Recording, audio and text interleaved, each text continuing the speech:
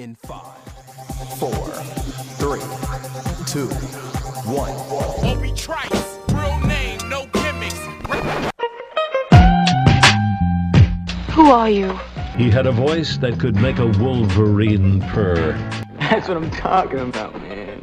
Wait a minute. I know you. Check out the name tag. You're in my world now, Grandma. I know that, dude. He's a modern-day Yoda. I'm your hug bearer. Allow myself to introduce myself. Greetings and salutations. We came, we saw, we kicked its ass. You're excited. Feel these nipples. That boy is good. Mm-hmm. Good and terrible. Well, I have a microphone, and you don't. So you will listen to every damn word I have to say!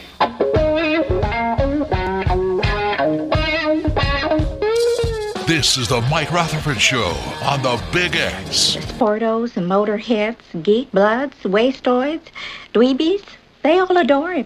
They think he's a righteous dude.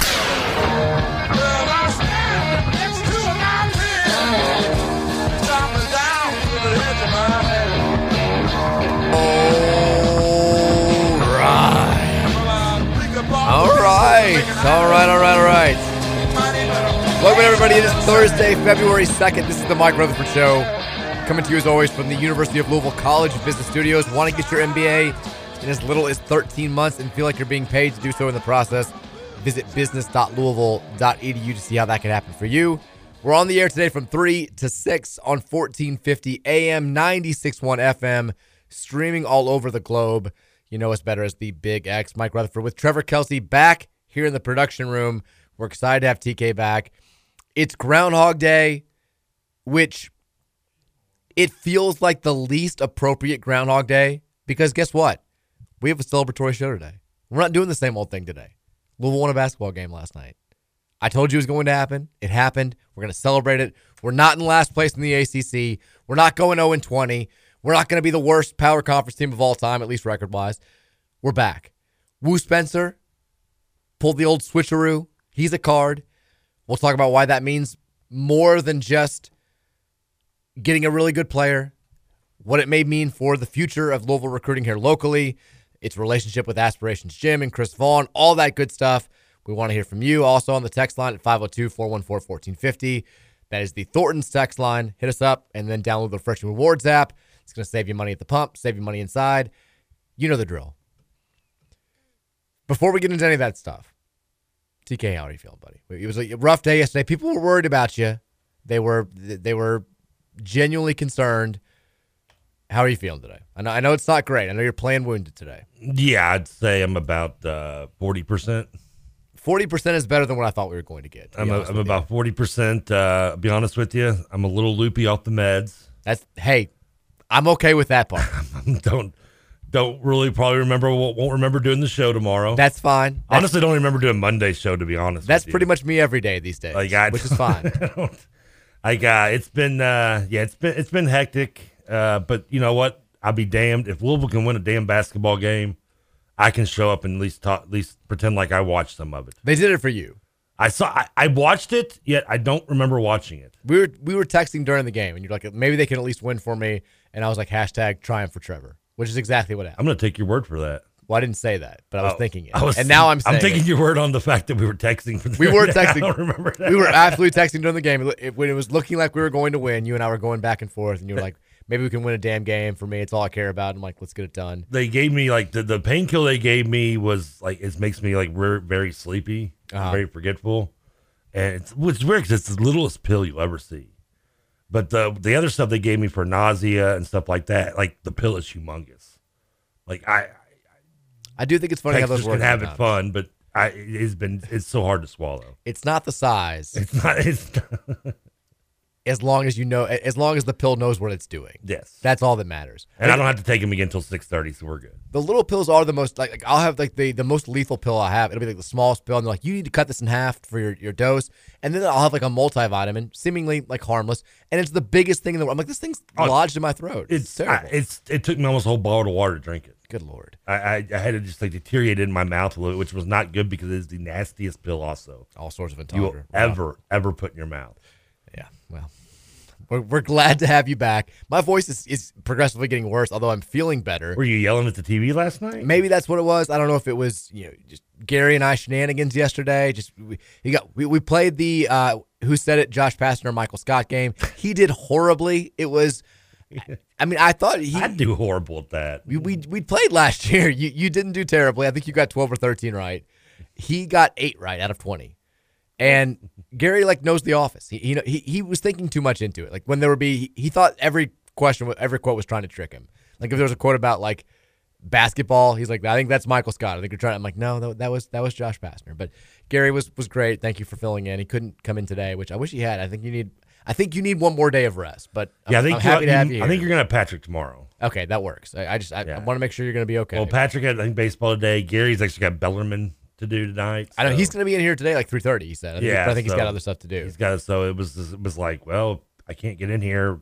I don't know how we're going to get in the air. And love of God, we've won 3 games all year. How are we going to have to push out to the 3rd win of the season? It would have been a bad look for us not to be on the day after Louisville wins for the first time in the calendar year. I mean, you could chalk it up to just us celebrating so much that we won our 3rd game that we couldn't make it into. Rutherford and Kelsey just got way too into that 3rd win. Got hammered, man. I mean, if you were one of the people on Instagram, they're not even in Louisville anymore. They're somewhere in New Orleans still celebrating. If you were one of the people on Instagram criticizing the players for dancing in the locker room, wait till you see what the Big X crew was up to because they were. Oh, they got really after it. Speaking of the Big X changing lives out there, shout out to first of all, shout out to TJ Walker. He hooked us up with 4 second-row tickets for yesterday's game, which was very nice of him. We were able to give those away during the second hour. I was kind of worried. I did the thing where we asked a trivia question, and I was like, I'm surprised he did that, being the big Louisville fan he is. Yeah, he's a diehard card. He must have got those from Roush. These are tough times, but I did the thing where we asked a quick trivia question, and I was like, please just only answer if you want to use the tickets. Don't do the thing where it's like, I don't want the tickets. I don't want to go to the game. Who cares? And, of course, half the responses were, just want to answer. Don't care about the tickets. But my guy Zach won. And then Zach posted on Instagram last night and sent the message saying, thanks for the tickets, Big X family. It was the first Cards game that he was able to take his kids to. Nice. And they got to experience a win. So, Big X, we're changing lives out there. I hope those kids don't understand. I hope those kids understand that they don't always win. I hope they don't understand that. I hope they think we win every game. This is a rarity, young ones. We need to change the flow of the next generation of Cardinal fans. I think too many U of L fans are already of the belief that Louisville never wins. We need to kind of indoctrinate the new group. We need to get in on it early. If you're 3 or 4 years old, you don't really understand how this is going. Yes, Louisville always wins. When you go to these games, they always win. My buddy Danny in Columbus, who I do the podcast with, he was talking. His son is I think he just turned 8.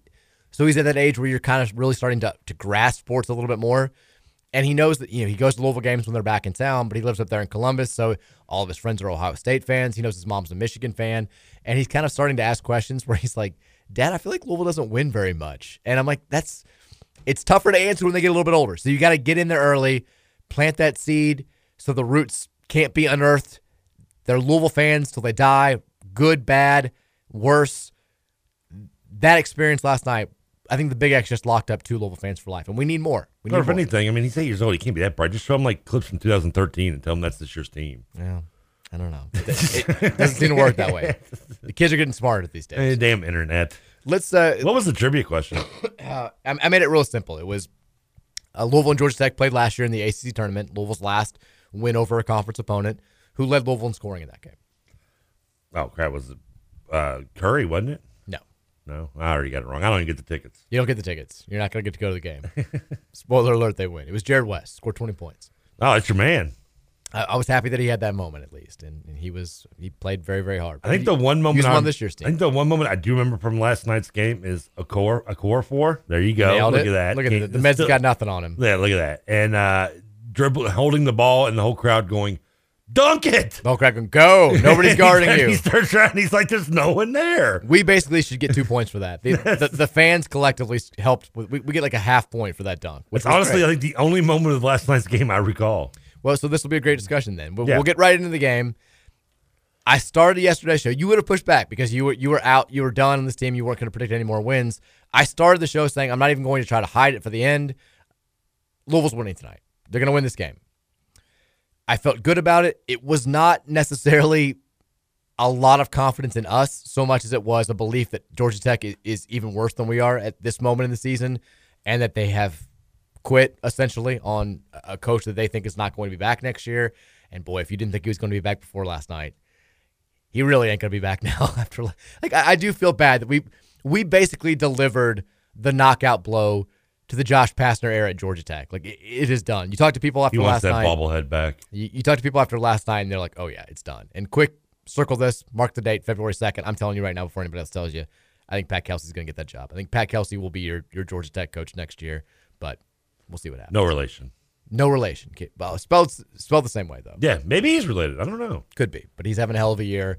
If he gets successful, he will be. All right, well, he's pretty successful now. Yeah, he is. Winthrop, right? Charleston. I think he makes the jump to Georgia Tech after this year. Louisville last night, I mean, they win by 10. I'm happy for, and I guess you have to throw out the precursor before you dive into the conversation. Does this change anything big picture wise for the season? Of course not. Like nobody is sitting here, no Louisville fan is sitting here today saying it's fine that we're 3-19. We're a good team now. We're going to win out. We got a chance to make the turn. Nothing like that.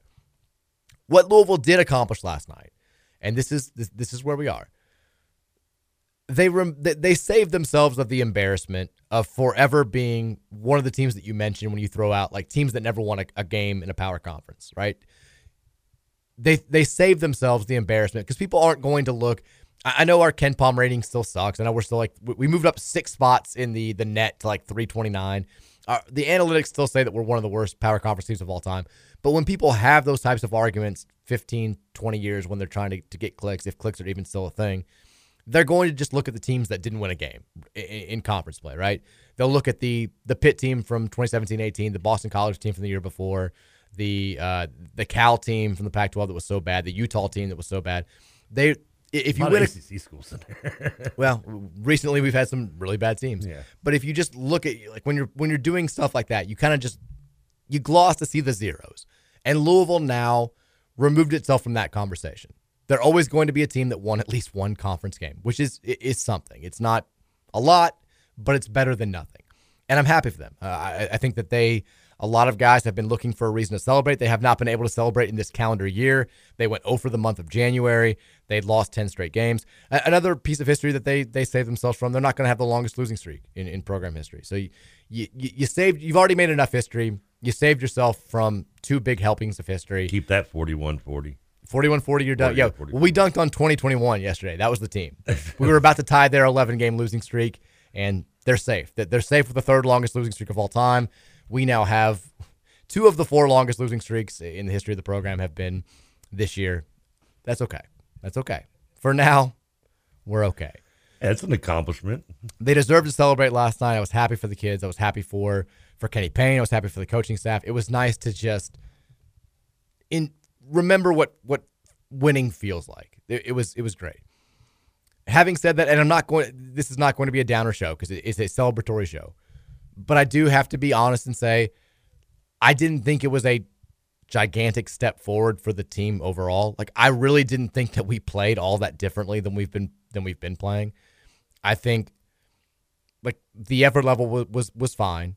It was more about Georgia Tech shot 29% from the field. Georgia Tech shot 25% from 3. We were giving them open looks. They just couldn't finish. We still turned the ball over at an absurd rate for the defense that Georgia Tech plays. We turned it over 15 times against a team that, like Notre Dame, does not force turnovers. The difference was Tech couldn't score. They scored 6 points off those 15 turnovers. They would get out in transition. They'd get good looks. They missed layups. They missed free throws when we fouled them. They missed wide open shots from the outside. They're a really bad shooting team that shot the ball really poorly last night, and that's great for us. They play without their point guard. Devin Smith did not play last night for them, which he's not a great player, but he's their point guard, starting point guard, which is a blow. But it doesn't matter. We played better than they did. Right now, at this moment in time, we are a better team than they are. We deserve to win that game. But do I think it wasn't like the Western Kentucky game where it was kind of one of those, who the hell is this team? Where have they been hiding? They're playing harder. They're making shots. It was kind of just the same type of effort that we've been seeing in recent weeks. We just happen to play a team that can't make a shot and that doesn't really try that hard. I think they've sort of checked out. I think Pastner, God love him, being a maniac on the sideline, it's not motivating those kids. You give props to our guys. Jalen Withers played terrifically. He's been offensively been really good as of late. He had 19 and 13 last night. Big time double-double. J.J. Traynor hit a huge shot late. He had 10 points. Kamari Lands came off the bench. He had another ridiculous shot that basically put the nail in the coffin there. That one I do remember from the crazy, top of the key. Crazy shot. We tried to kind of do. I thought I dreamed that Lands shot, to be honest with you. It happened. It was a real thing that actually happened, and it pretty much put that game away. Although we tried to do some things late to keep it interesting. I mean, Roosevelt Wheeler, like right after I tweet, I originally typed out, no dumb stuff in the last 5 minutes, and we're going to win the game. And then I was like, that's too high of a bar for this team. I erased it and said, minimal dumb stuff in the last 5 minutes, and we win this game. And right after I hit send, Roosevelt Wheeler just clocks the dude in the face going for a rebound and gets called for a flagrant. I was like, just minimal dumb stuff, guys. We turned the ball over when we were up 5, inbounding the ball. Kamari Lands gets it taken away. We were definitely shaky down the stretch, but we made the shots that we needed to put the game away, and they did make the shots that they needed to make it really, really dicey in the game's final minutes, and we were able to celebrate. And that's, at the end of the day, all that really matters. Am I feeling more optimistic about the final stretch of the season? Not really. I think we have a good chance of beating Georgia Tech again when we play them down there in their place. I think we have a shot at beating Florida State this weekend. I may not predict it, but I think we definitely have a chance. Well, that would put us at 5, which would put me back in contention, wouldn't it? Although EMU they're on a winning streak now. They're at 6, aren't they? They're at 6. They've doubled us up right now. I think their win the other night, which was a fairly large upset. It was surprising to beat Ohio, who's not very good, but still it was a surprise. That may have been the knockout blow. They're at 6 and 16, and now they're predicted to win one more game. They're expected to beat Western Michigan, who's really bad. There's no like increase on the bet in terms of doubling me up, right? Like I don't have to pay twice as much. No, you don't. You're good. Scoots may have to. We may need him to leave the show on mute a few more times if we're gonna get that bet down. That may need to happen. Should have lied as they did today. You may need to sabotage the show to get yourself back in this bet. Today would have been a perfect day to do that. It would have been. Louisville, by the way, up to 292 in KenPom. That's up 7 spots from yesterday. Hey, it's not 300. They're not favored in any game down the stretch, but KenPom now does project them to go 4 and 27 overall and 2 and 18 in the ACC. Which, look, we're coming for that 14-11 game. We don't want to be in that 15-10 game. The 10 seed is going to be way better than the 11 seed. We're coming for 14-11. And Georgia Tech last night, we got the tiebreaker now. It may come down to that game because we're not going to tie probably. But it may come down to that game Saturday, February 25th down there in Atlanta, which I think we got a fighting chance. I think Pastner may be already fired by then. Who knows? But last night. Let's hope not. I hope not, but for his sake. But, I mean, he's all but fired now.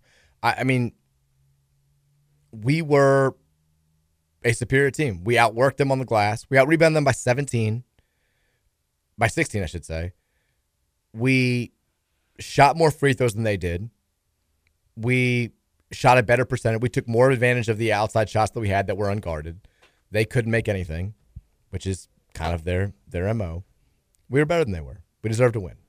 We didn't play a great game. Let's I'll use the phrase again. Let's call a spade a spade.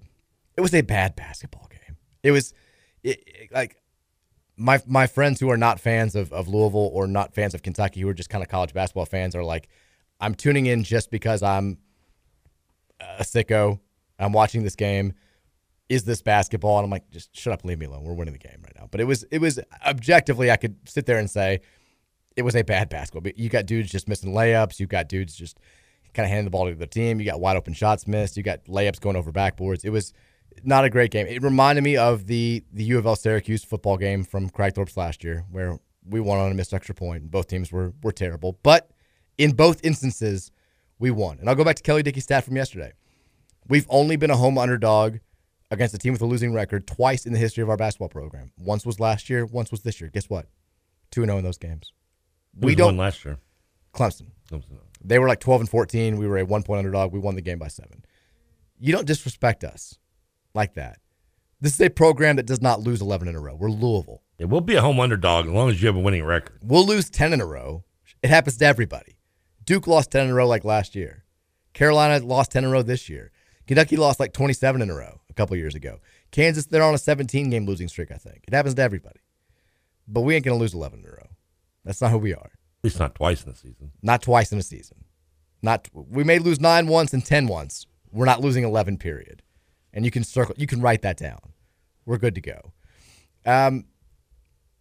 Did you get to watch any of the game? I know you didn't. You were you don't remember much of it, but yeah, I knew you were watching some. Yeah, I got home about 7:30, I guess, or so from the hospital, and then as soon as I got home, I sat down. I'm like, oh crap, I didn't even know what time the game was, what channel it was. So I was just like, let me see if I can catch it.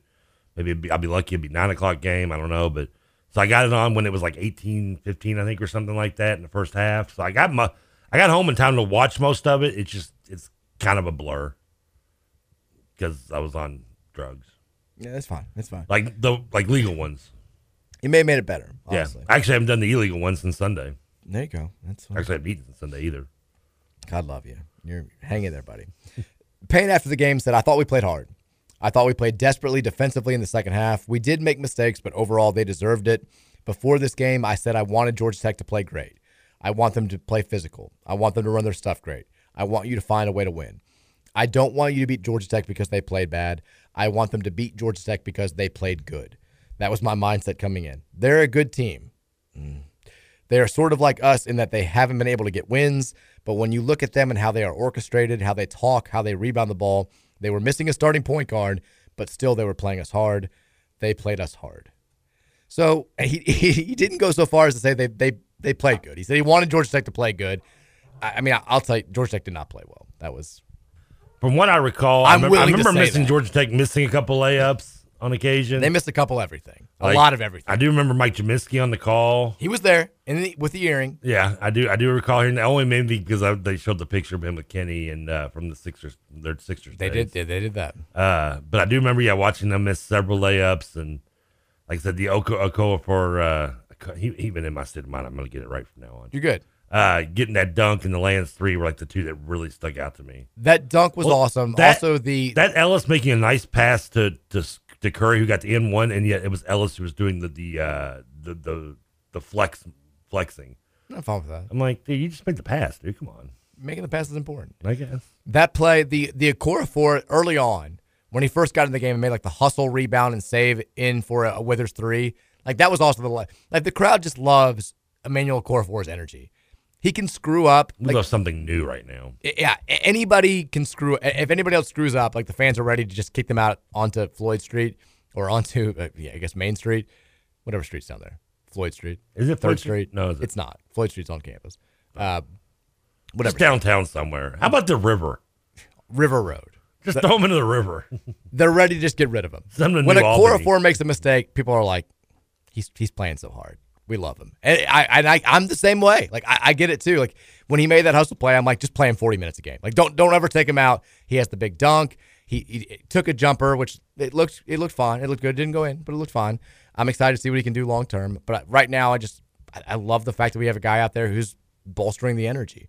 I mean, we got decent minutes outside of the aforementioned flagrant foul from Roosevelt Wheeler. Got a nice bucket there. I do remember that off the trainer three, right? Yes, exactly. Yeah. I do recall that. It was strange that we didn't see, because he played so well down the stretch in garbage minutes against Notre Dame, but we didn't see any of Fabio Basili, which this week I told you there's been kind of more of I think Payne is starting to use the media a little bit more. Like, you hear concerted messages coming out, the same message coming from a variety of people. Typically, it's Rick Bosa is the first one to have it. Like, they had the whole Dre Davis told Payne he was going to come back, and then he chose not to come back, which has become, I've heard that echoed a couple of other places now. And this week, one of the messages that has gotten out there that I had not really heard definitively said anywhere else is that Fabio Basili doesn't do the right things off the floor, that he's kind of immature, and that's why he doesn't play. Like, now that's starting, I think that message is getting put out there, because I think they're seeing more and more that the fans on social media and who call into radio shows and do all that stuff are clamoring for more Fabio. And when he comes in and plays well, like he did against Notre Dame, it just heightens that conversation. So you've got to give some sort of explanation for why we're not seeing more of this kid, especially when he's a freshman and the team is atrocious. And they're like, we want to get the message out there. He's immature. He doesn't do the right things off the floor. He's a high school senior. Doesn't practice well. Well, he's not really. Wasn't he supposed to be a high school senior this year? No. So he classed down, and then he reclassed back to his original class. So he's 19. He should be a college freshman. Okay, never mind. But he basically, like, he was a junior in high school. He classed down to a sophomore, and then when he was a junior, he classed back to being a senior, which was where he was supposed to be originally. It was just like it was a wild ride for Fabio Basile to get here, but he's where he's supposed to be now. But they're saying he's immature, he's not doing the right stuff, he didn't practice well, and people who are attending practice are like, we see it. Fabio just doesn't. He's not really there. He's just kind of a big kid, and that's why he doesn't play more.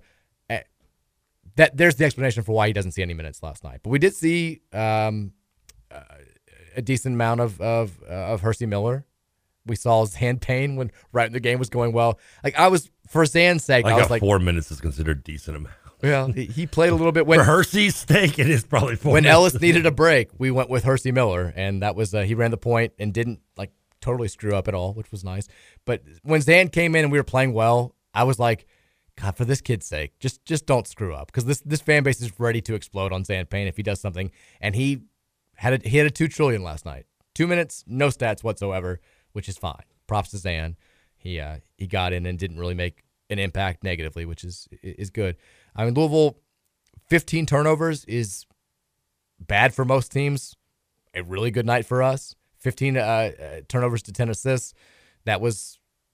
It's acceptable given our standards. We shot the ball decently. Look, we did what we needed to do to beat a team that's worse than us, and that's all you can say. 1-10 now in the ACC.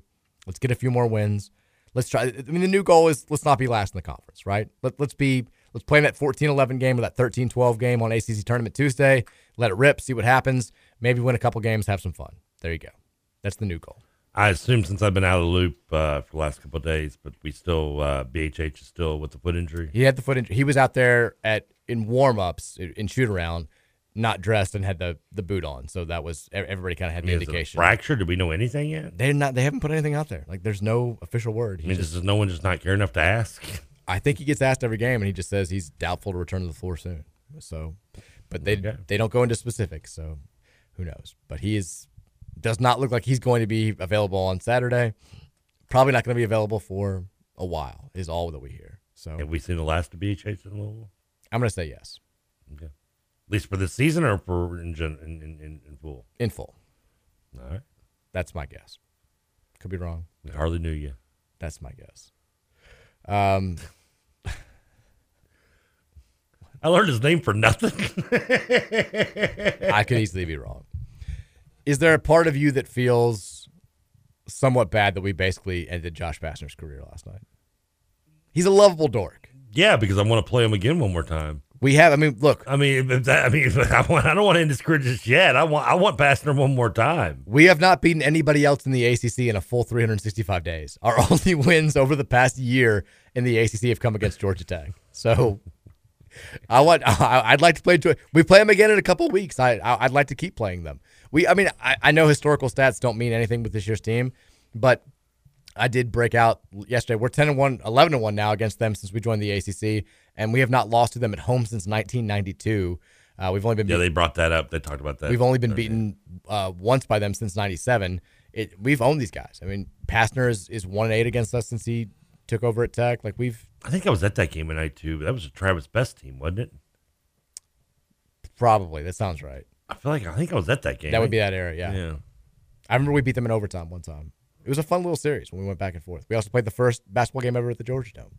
James Forrest hit a buzzer beater to beat us. He's had a couple of buzzer beaters in his career. Yes. But last night, as well. No buzzer beaters to found. Cards triumph 68-58. It's a new day. It's a new era. I like how he got asked about after the game. Like, one of the questions was about taking wins for granted. I'm like, taking wins for granted? We're in the fourth month of the season. We've got 3. How can you take anything for granted? He did respond to the question. He being Kenny? Yes. Okay. He said, I can say it to you like this. Me personally, I don't make it about me, but I can tell you that I've been blessed to have been around a bunch of winning. I've always known that winning is very fragile. When you look at constantly winning games and being in a tournament, as a player winning a national championship, as a coach winning a national championship, making the playoffs in the NBA, all that winning, sometimes you forget how fragile it is. For me, I want these guys to figure out that it is about them. It's not about me. They just gave me a game ball for my first ACC win, which is great, but I want them to know that it's about them and they can conquer whatever is in front of them if they believe. Now, if you don't believe and don't fight for it, you're not going to get it. You have to believe. You have to fight for it and give yourself a chance regardless of talent, regardless of all your insecurities, doubts, fears, whatever it is. If you believe in what you are doing and put in 110%, it can happen for you. Does that motivate you? You had to go to the bathroom. Okay.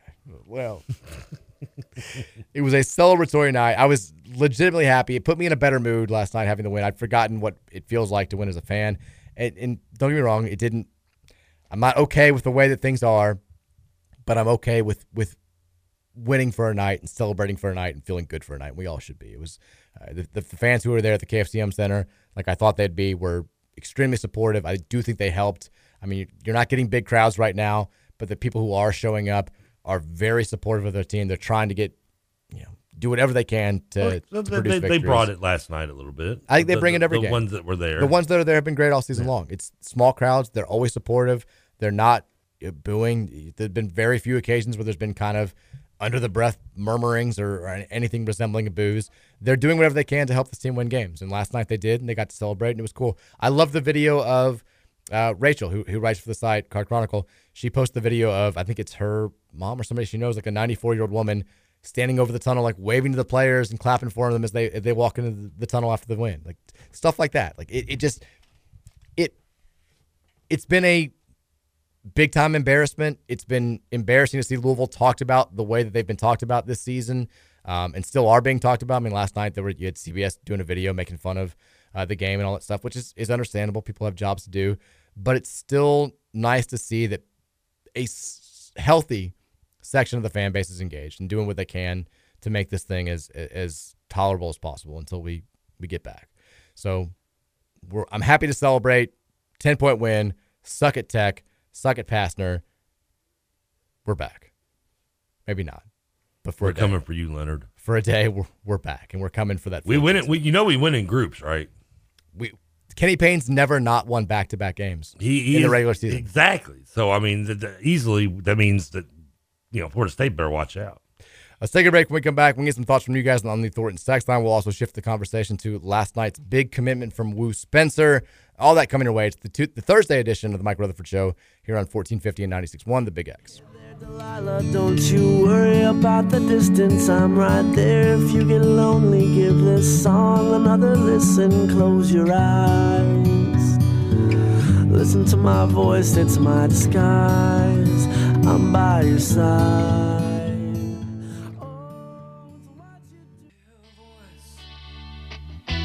In my mind, I know her face by heart. Heaven and earth are moving in my soul. I don't know where to start.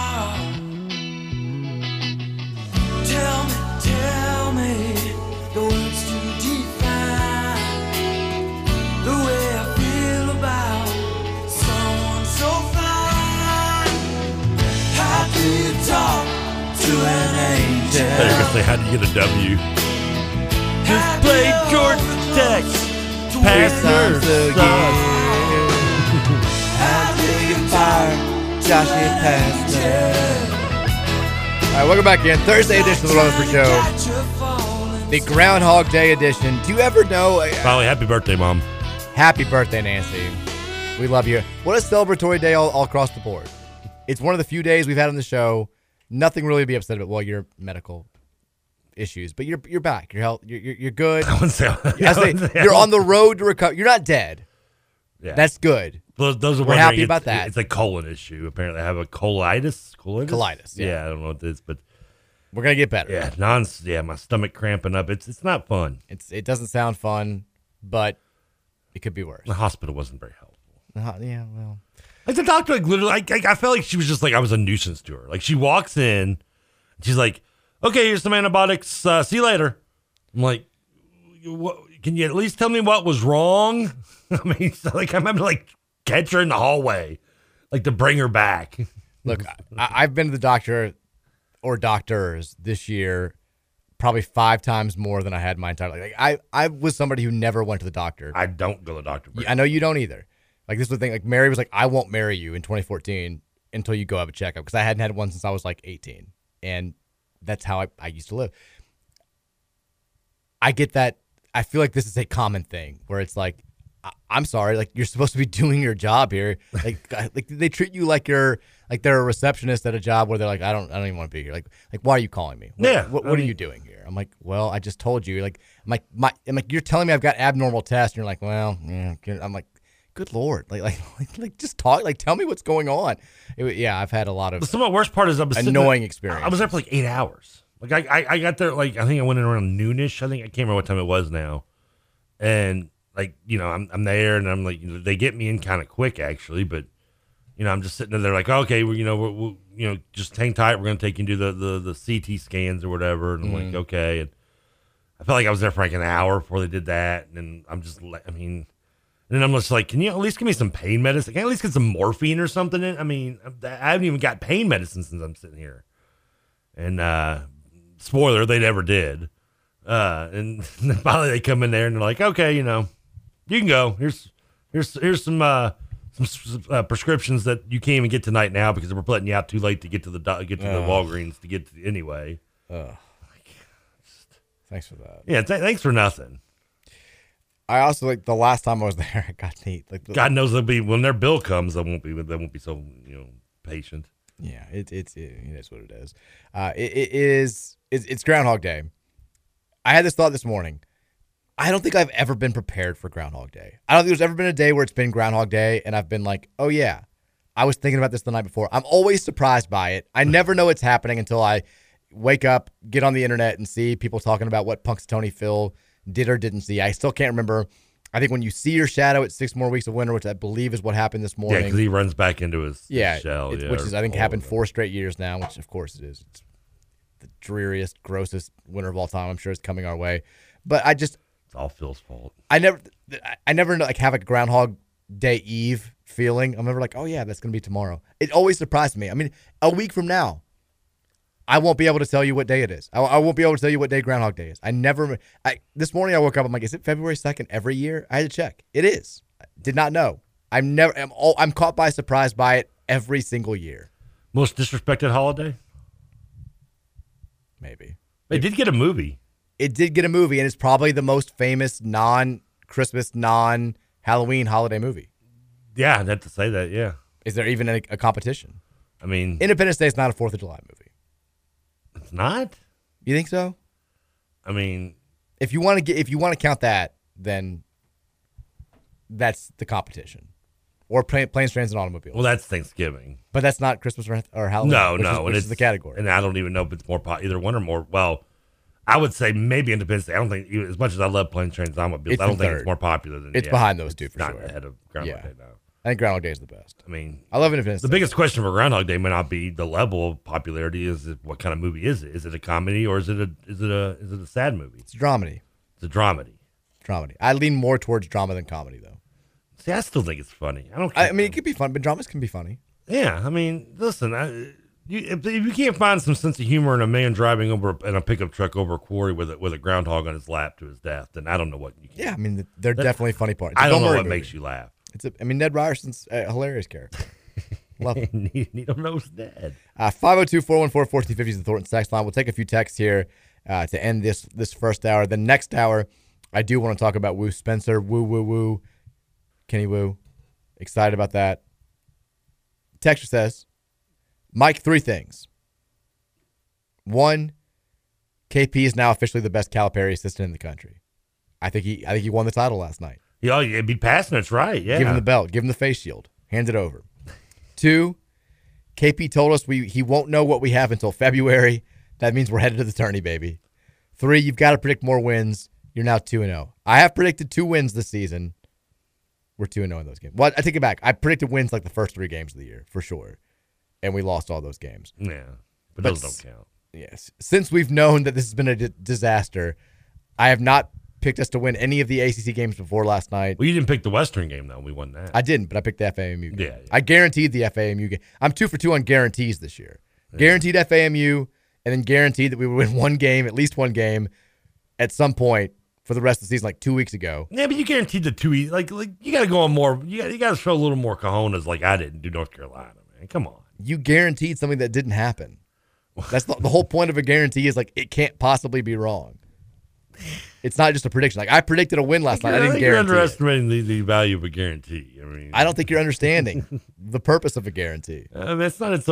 If you guarantee something that doesn't happen, you lose the right to make any guarantees about anything moving forward. I don't think it's the exact definition. I think it is. I think you're just making predictions after that point. I predicted a win last night. I did not guarantee it, but I guaranteed a win over somebody 2 weeks ago, which, as time went on, felt like less and less of a sure thing. But we got it done last night. The Kenny Payne quote about, remember that quote? It was like in October. He's like, I'm not sure I'll know what we have until January, maybe even February. And I was like, well, that's pretty much the end of the season, so I hope we know what we have by that point. Lo and behold, here we are, and the man's undefeated in February. Has not lost a damn game this month. For what it's worth, I think we were fully aware of what we had before this month came around. Though. What if we went out in February? What if we go undefeated this month? We have a winless January, a lossless February. It'd be the greatest turnaround in the history of college basketball. What would I put our record at? Well, not good enough. Not good enough, but still, it would be a hell of a turnaround. It would shock the country. Plus, this is the hardest month of the season for our conference schedule. We've got 2 games. Well, one of the Virginia games is in March, but we got to play Carolina. That'd put us at 12 at 19. Well, hey, 12 and 19. That's what we were the last time we had a really, really terrible team with multiple top 25 wins. We would beat Miami, who's number 23. Clemson's going to fall out. They're done now. We would beat Virginia this month. And they're currently in the top 10. At Duke, who probably is going to get back in the top 25 at some point. Well, hell, Pitt may be in the top 25 when we play them next week. It's a tough. After this weekend's game, the schedule gets very, very tough. If we went out in February, you would have accomplished something pretty incredible. Let's do it. Let's not lose again. If we won out, if we went out for the rest of the season, including sweeping Virginia, so we're 3 and 19 now, which hurts to look at. We'd be 12 and 19 going into the ACC tournament. We are 1-1 with the core for though. We would be if we went out, we would not. What are we talking about? Who cares? It's radio. We're having fun. We would not play on that Tuesday, so we would only have to win probably 4 games to win the ACC tournament, which would leave us at 16 and 19 going into the NCAA tournament, which probably still makes us like a 15 seed. But then if we win 6 games to win that bad boy, we end the season 24 and 19. Is my math solid there? Yes. No, 22 and 19. I don't know. Maybe it's 22 and 19. But I think we can do it. We can still win 22 games this year. It can be a 20-win season. Let's make this happen. Texas says, there's absolutely no way that I'm the first fan to have stumbled upon this. Have any of you all ever seen the mascot for Mineral Area College? All they did was take our renderings and drawings of the Cardinal mascot and do a very subtle changes to it. It's literally our mascot without teeth. Oh, yeah. A lot of schools have done this. Mineral Area, by the way, is the junior college where in Hoop Dreams, Arthur Agee winds up signing. He plays for them. They give him the jacket, and it does have the Cardinal. There are 2 schools. It's a Cardinal, though. I mean, how it's kind of. Yeah, but it's the same. I mean, you could do a Cardinal differently than like the same exact rendering as us. Okay, that's pretty close. Like there are 2 high schools in the state that like their midcourt logo is basically the U of L Cardinal Bird logo. Yeah, but high schools do that all the time. They do. They're not supposed to, but they do. No, I know. Trust me. Wagner got in trouble for it. Wisconsin came at them. They're like cease and desist, Wagner. Yeah, there are a couple of other, I think, lower level colleges that also just have our exact same emblems and symbols. But what are you going to do? I guess Kenny Klein doesn't care that much. I mean, what are you just like really going to go after Mineral College? It just seems petty. Where's it at? Let them do their thing. I think it's up there. It has to be up there by Illinois because AG wasn't going far from home. I think it's in Missouri, I want to say. Texas, I wouldn't call what I saw last night a win. Oh, I would. Come on. I would. Record books disagree with you. I like there's that computer program that charts like shot quality, and after every game they show like what the actual score was and like what the score should have been based on the quality of shots that both teams took. And the thing yesterday was like Georgia Tech should have won the game 78-66. Based on the quality of shots taken, Georgia Tech wins that game 84% of the time, and Louisville wins 16% of the time. And I was like, well, they didn't. I felt like you. I was like, get this newfound technology out of my face. Georgia Tech's taking wide open threes, but it's like 25% three-point shooters. They're not. How many times did that work in our favor, though? Like, I could see the Boston College game, would we have won that game by that? I don't think. I mean, this thing, I remember it's the Western Kentucky game. They were like, Western Kentucky wins that game 91% of the time based on shots taken. I'm like, what do we have to do? I get that we're not good, but just get off our backs. Yeah. Texas Trevor lives. He does. He's good. And then your boy Stays There texted in and said, welcome back, P-word. I'm guessing your host should get you Super Bowl tickets like Trevor's old host. Are you gonna match that? Yeah, last time TJ led the charge of getting me tickets to the Super Bowl. I ain't even thought about the Super Bowl right now. It's gonna be a tough sell because you just for yourself bought like first row seats for wrestling and everybody knows it. Yeah, but I had to sell blood and sperm for that. Well, you should have made that. You realize there's going to be like a 20 little Trevors running around now because of that ticket. You should have made that known beforehand because people are going to be hesitant to give when they know you're just shelling out money, and also your DoorDash habits are far well too known. Well, those have been limited lately. Trust me. Yeah, well, I'm just not. What a week to get sick. I know. I feel bad for you. It's hopefully a week from now or 5 days from now, you'll be feeling like your old self. We can get this thing going, fully focused on the Super Bowl. Plus, I don't even know if I can really go. Now, the part about going is that I had to take this time off because of being sick. I don't want to take time off for actually going on a trip. I mean, you're fine. We can make that part of it work. Don't worry about that. I always feel bad taking off work. I don't like not coming into work. I'm the same way, but you got to do what you got to do. Health comes first, and this is a Super Bowl thing. I think they paid us more the oomph we get to going up and in here. Takes us, dare I say, progress, some sort of player development. JJ and Withers are finally starting to turn into something, wherein last year they were terrible. I mean, I think JJ has progress. Has progressed. Trainer, I don't. Again, I've said this before. I just don't even bother about last year because he didn't have a chance to even have. No, he barely played. Yeah, I mean, this is. I know he's a junior, but to me, he's pretty much a sophomore out there in mind. Withers is an interesting character because an interesting case study because he's done this thing. Even last year, it wasn't as consistent as it was in his redshirt freshman season the year before, or as it has been this year. But he'll do this thing where like once or twice every 7-8 games, he'll look like the guy that I think we all thought he was going to be after his redshirt freshman season, where it's like, dude, you could be a pro. Remember how Chris Mack talked about him before last year? He was like, if he has that light bulb moment, if things click with him and he's able to be the player that we see flashes of consistently, this is going to be his last year of college basketball. And he was like, if it doesn't, he's going to be here for 3 more years or somewhere else for 3 more years. And that's exactly the way that he's always played. Like the last 3 games, he's been really good on offense. 19 points, 10 points, 16 points. And he's up there, the rebounding average. He's been playing harder. I think he's a guy who lets too many times his offense dictate his effort level. When shots are going in, he's got more energy. He's clapping it up. He's more active on the defensive end. When shots aren't going in or when he's not getting the ball as much as he thinks he should, when he's turning it over and when he's driving to the basket, he kind of sulks a little bit and isn't as active. The turnovers are still an issue. I mean, he's had 9 turnovers the last 3 games. Putting his head down and driving, like you've said, is just every Louisville fan is like, well, this possession's over whenever that happens. But he's our best outside shooter, and it's really not close. You may not think it because he's a big guy and the form's a little wonky. Better than James? Yes, he is our best outside shooter, statistic wise, and as far as just like I think confidence level at this point, he's the best outside shooter on the team. I mean, he shot it really, really well from 3 the last 3 games. He definitely seems to be coming around a little bit. It's just weird. His numbers are still across the board lower than they were 2 seasons ago when we all kind of thought, yeah, he's good, but I can't wait until he starts to get more consistent. He's shooting right now 43.3% from 3. Where was that for the guitar thing? Did he just start that last night? Oh, people have been doing that for a couple of years. Okay. Yeah. Jose Alvarado from Georgia Tech actually was the first person that I really remember doing that. I think of Austin Eckler who does it when he scores touchdowns. Does he? Yeah, that's the only person I think of about it. So I didn't even know they were doing basketball. I thought the kids were still doing the bow and arrow. Oh, they are. The Wesley Matthews? Yeah, they're still doing that. Okay. I think he did that in a game recently, too. I didn't know if maybe that was too violent. They had to tell him no on that one. By the way, Brandon Huntley Hatfield is 5 of 15 from 3, so he's our 3rd best 3-point shooter. James is behind Withers at 40.3%. So both those two guys are both over 40% from three. I mean, they're our two best. For sure. Give it to and Brandon's just mainly just standing in the corner getting open shots. So.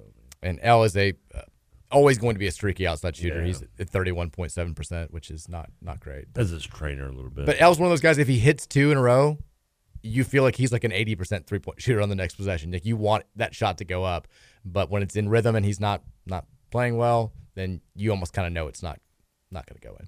I vote for Kamari Layens. He just nailed it last night. So the guy, actually, I got legitimate questions about this last night. So we had a texter on yesterday's show who was like, I've been to every single home game this season besides WKU and FAMU. Do I go tonight? And I straight up was like, no. Because if we can win this game, I don't want you there. And so people were like, did that person go last night? And I was like, I don't know. I guess we'll find out on tomorrow's show. They texted in. They went to the game last night. So they know it wasn't them. That's it. It's a big night for you. Because if you had texted in after a Louisville loss to Pastner and said, I went to the game, I would have said, what's wrong with you? Do you not care about this program at all?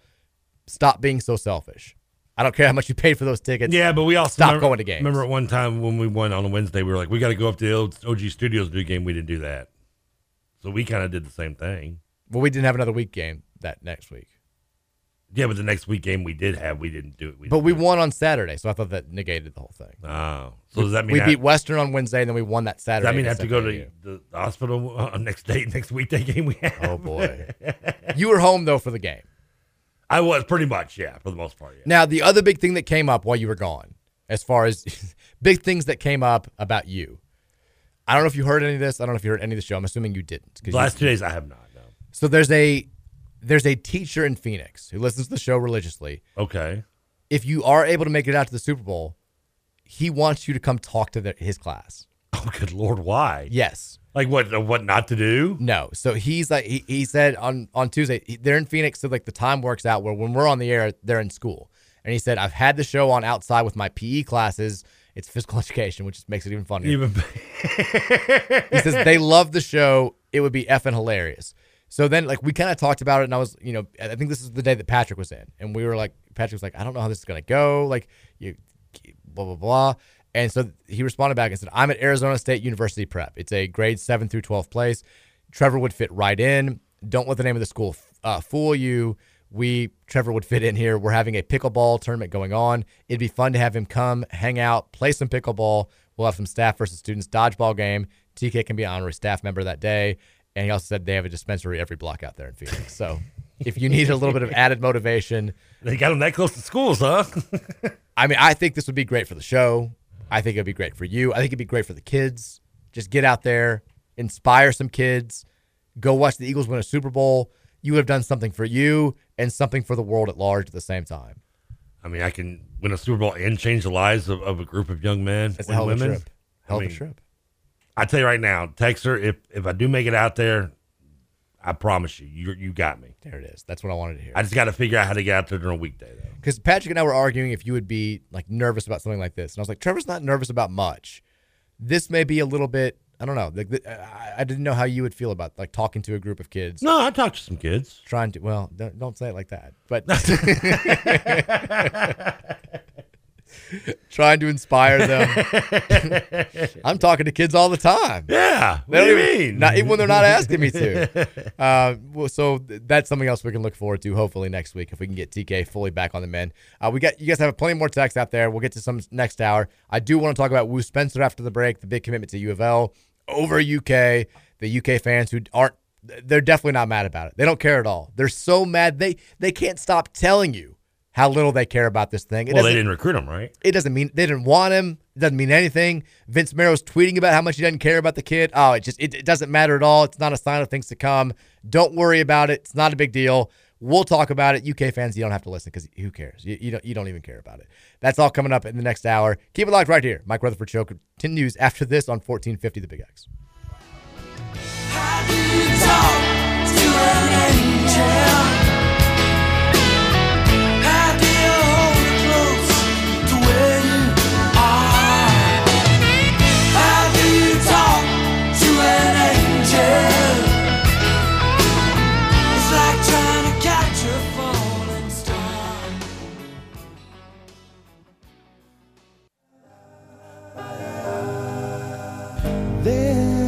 to be a graying tower alone on the sea. You became the light on the dark side of me. Love remains a drug that's the high and not the pill. But did you know that when it snows, my eyes become a large and the light that you shine can't be seen? Baby, I compare you to a kiss from a rose on the grave. Made it lupus. I can't even know today. My voice still having it, baby. Song about cocaine. Is it really? Oh, yeah. Know that. I'm going to listen to it completely differently. Like 75% of love songs are about cocaine. That's what the internet tells you. They're all about cocaine. Like, I want it that way. Oh, cocaine. It's all about, they're talking about the way they set up the lines. What about white lines? Cocaine. I can't feel my face. Well, that is about cocaine. It'd be funny if that was the one that wasn't. Yeah, it's like, actually, it's not. It's about his daughter. Welcome back in. Second hour here, the Thursday edition of the Mike Rutherford Show on 1450 and 96.1. The Big X. Trevor Kelsey back in the saddle today, playing wounded. It's been a wounded week here at the Big X, but my God, we're still coming here. We're doing it for you because it's been the rare positive week of Cardinal athletics. We had National Signing Day yesterday. We've got the naming rights deal out there. We've got Louisville basketball actually winning games, getting out of the cellar in the ACC. And then yesterday, before the game even started, it kind of felt like we were already winning the night. Wu Spencer, former Mile High star who transferred to New Albany, four-star defensive lineman prospect, commits to your Fighting Cardinals of Louisville. After it had seemed like, now we had recruiting insider all over again. We had recruiting insider Patrick Ryan in here on Tuesday, and I was like, these UK people, they're feeling confident that they're going to get Wu. And Patrick knows people. He's like, yes, I'm feeling pretty confident that we're going to get Wu. How did he do from the music on the day he worked? He was good. He was good. He texted me, and I'm sure Gary, I would think, has probably used like some of the old bumpers that I had. He did. He also went and found some stuff based on like what we were talking about. Okay, good. He did because we did Yeah, I apologize. Usually, even when I'm out, I send music. I didn't. Oh no, it's fine. Didn't even get around to it. It was all good. Patrick did the same thing because we were talking about, we're getting closer to the start of his senior baseball year, and he was trying to pick a walk-up song. So he kind of had some ideas. He played his last year's walk-up song, which was "Careless Whisper," which was great.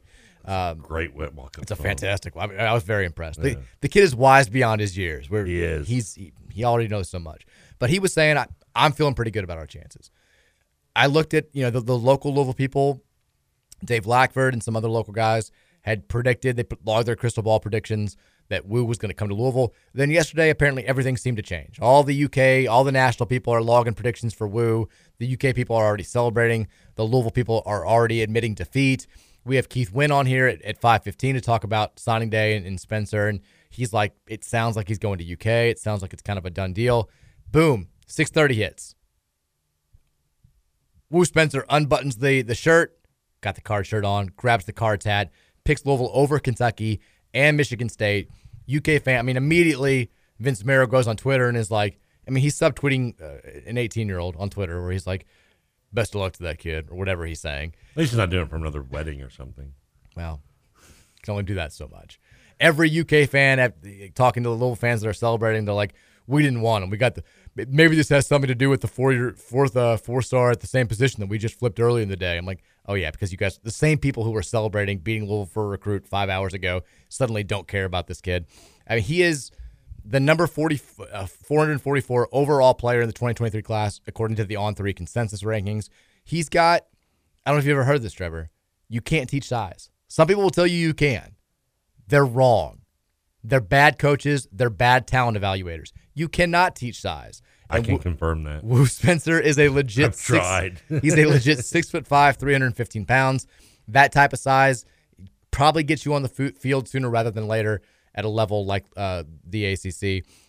Louisville, we've got a pretty solid depth right now at the defensive tackle position. I still think this is a guy that you're going to see on the field at times, either this coming season or next season when he's a redshirt freshman and who can develop into a full-time starter by his third season within the program.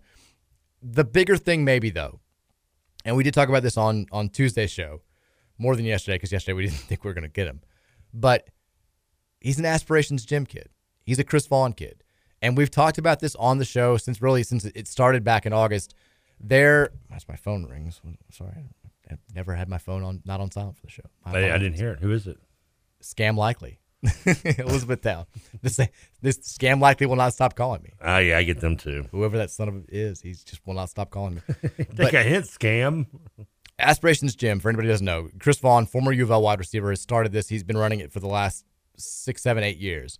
And however it's happened, he has wound up training almost all of the best athletes that have come out of the city. A lot of big-time basketball players, some baseball players, but primarily the best football talent. They've all been Aspirations Gym's kids. I couldn't tell you the genesis of how this happened, whether it was him not having a good relationship with Bobby Petrino based on his playing days or what, but Aspirations Gym kids just did not go to Louisville. The one who did in recent years was Jordan Watkins, and he transferred after a freshman season where he was, used heavily and was on all their posters and their social media stuff, and he left and said bad stuff about Louisville. And when he did, all the other Aspirations kids, including Keontae Goodwin and some others, were like, congrats on getting out of that hellhole, all that stuff. The Aspirations kids have, for the most part, gone to Kentucky. Some did go to Purdue when Jeff was there. Some have gone to Ohio State or other places, but almost none of them have gone to Louisville. There has been some chirpings in recent months, and I'm not breaking news here. I'm not spilling rumors. I'm saying exactly what the same people in Lexington have had. Chris Vaughn has gone on Lexington radio shows and talked about the same thing.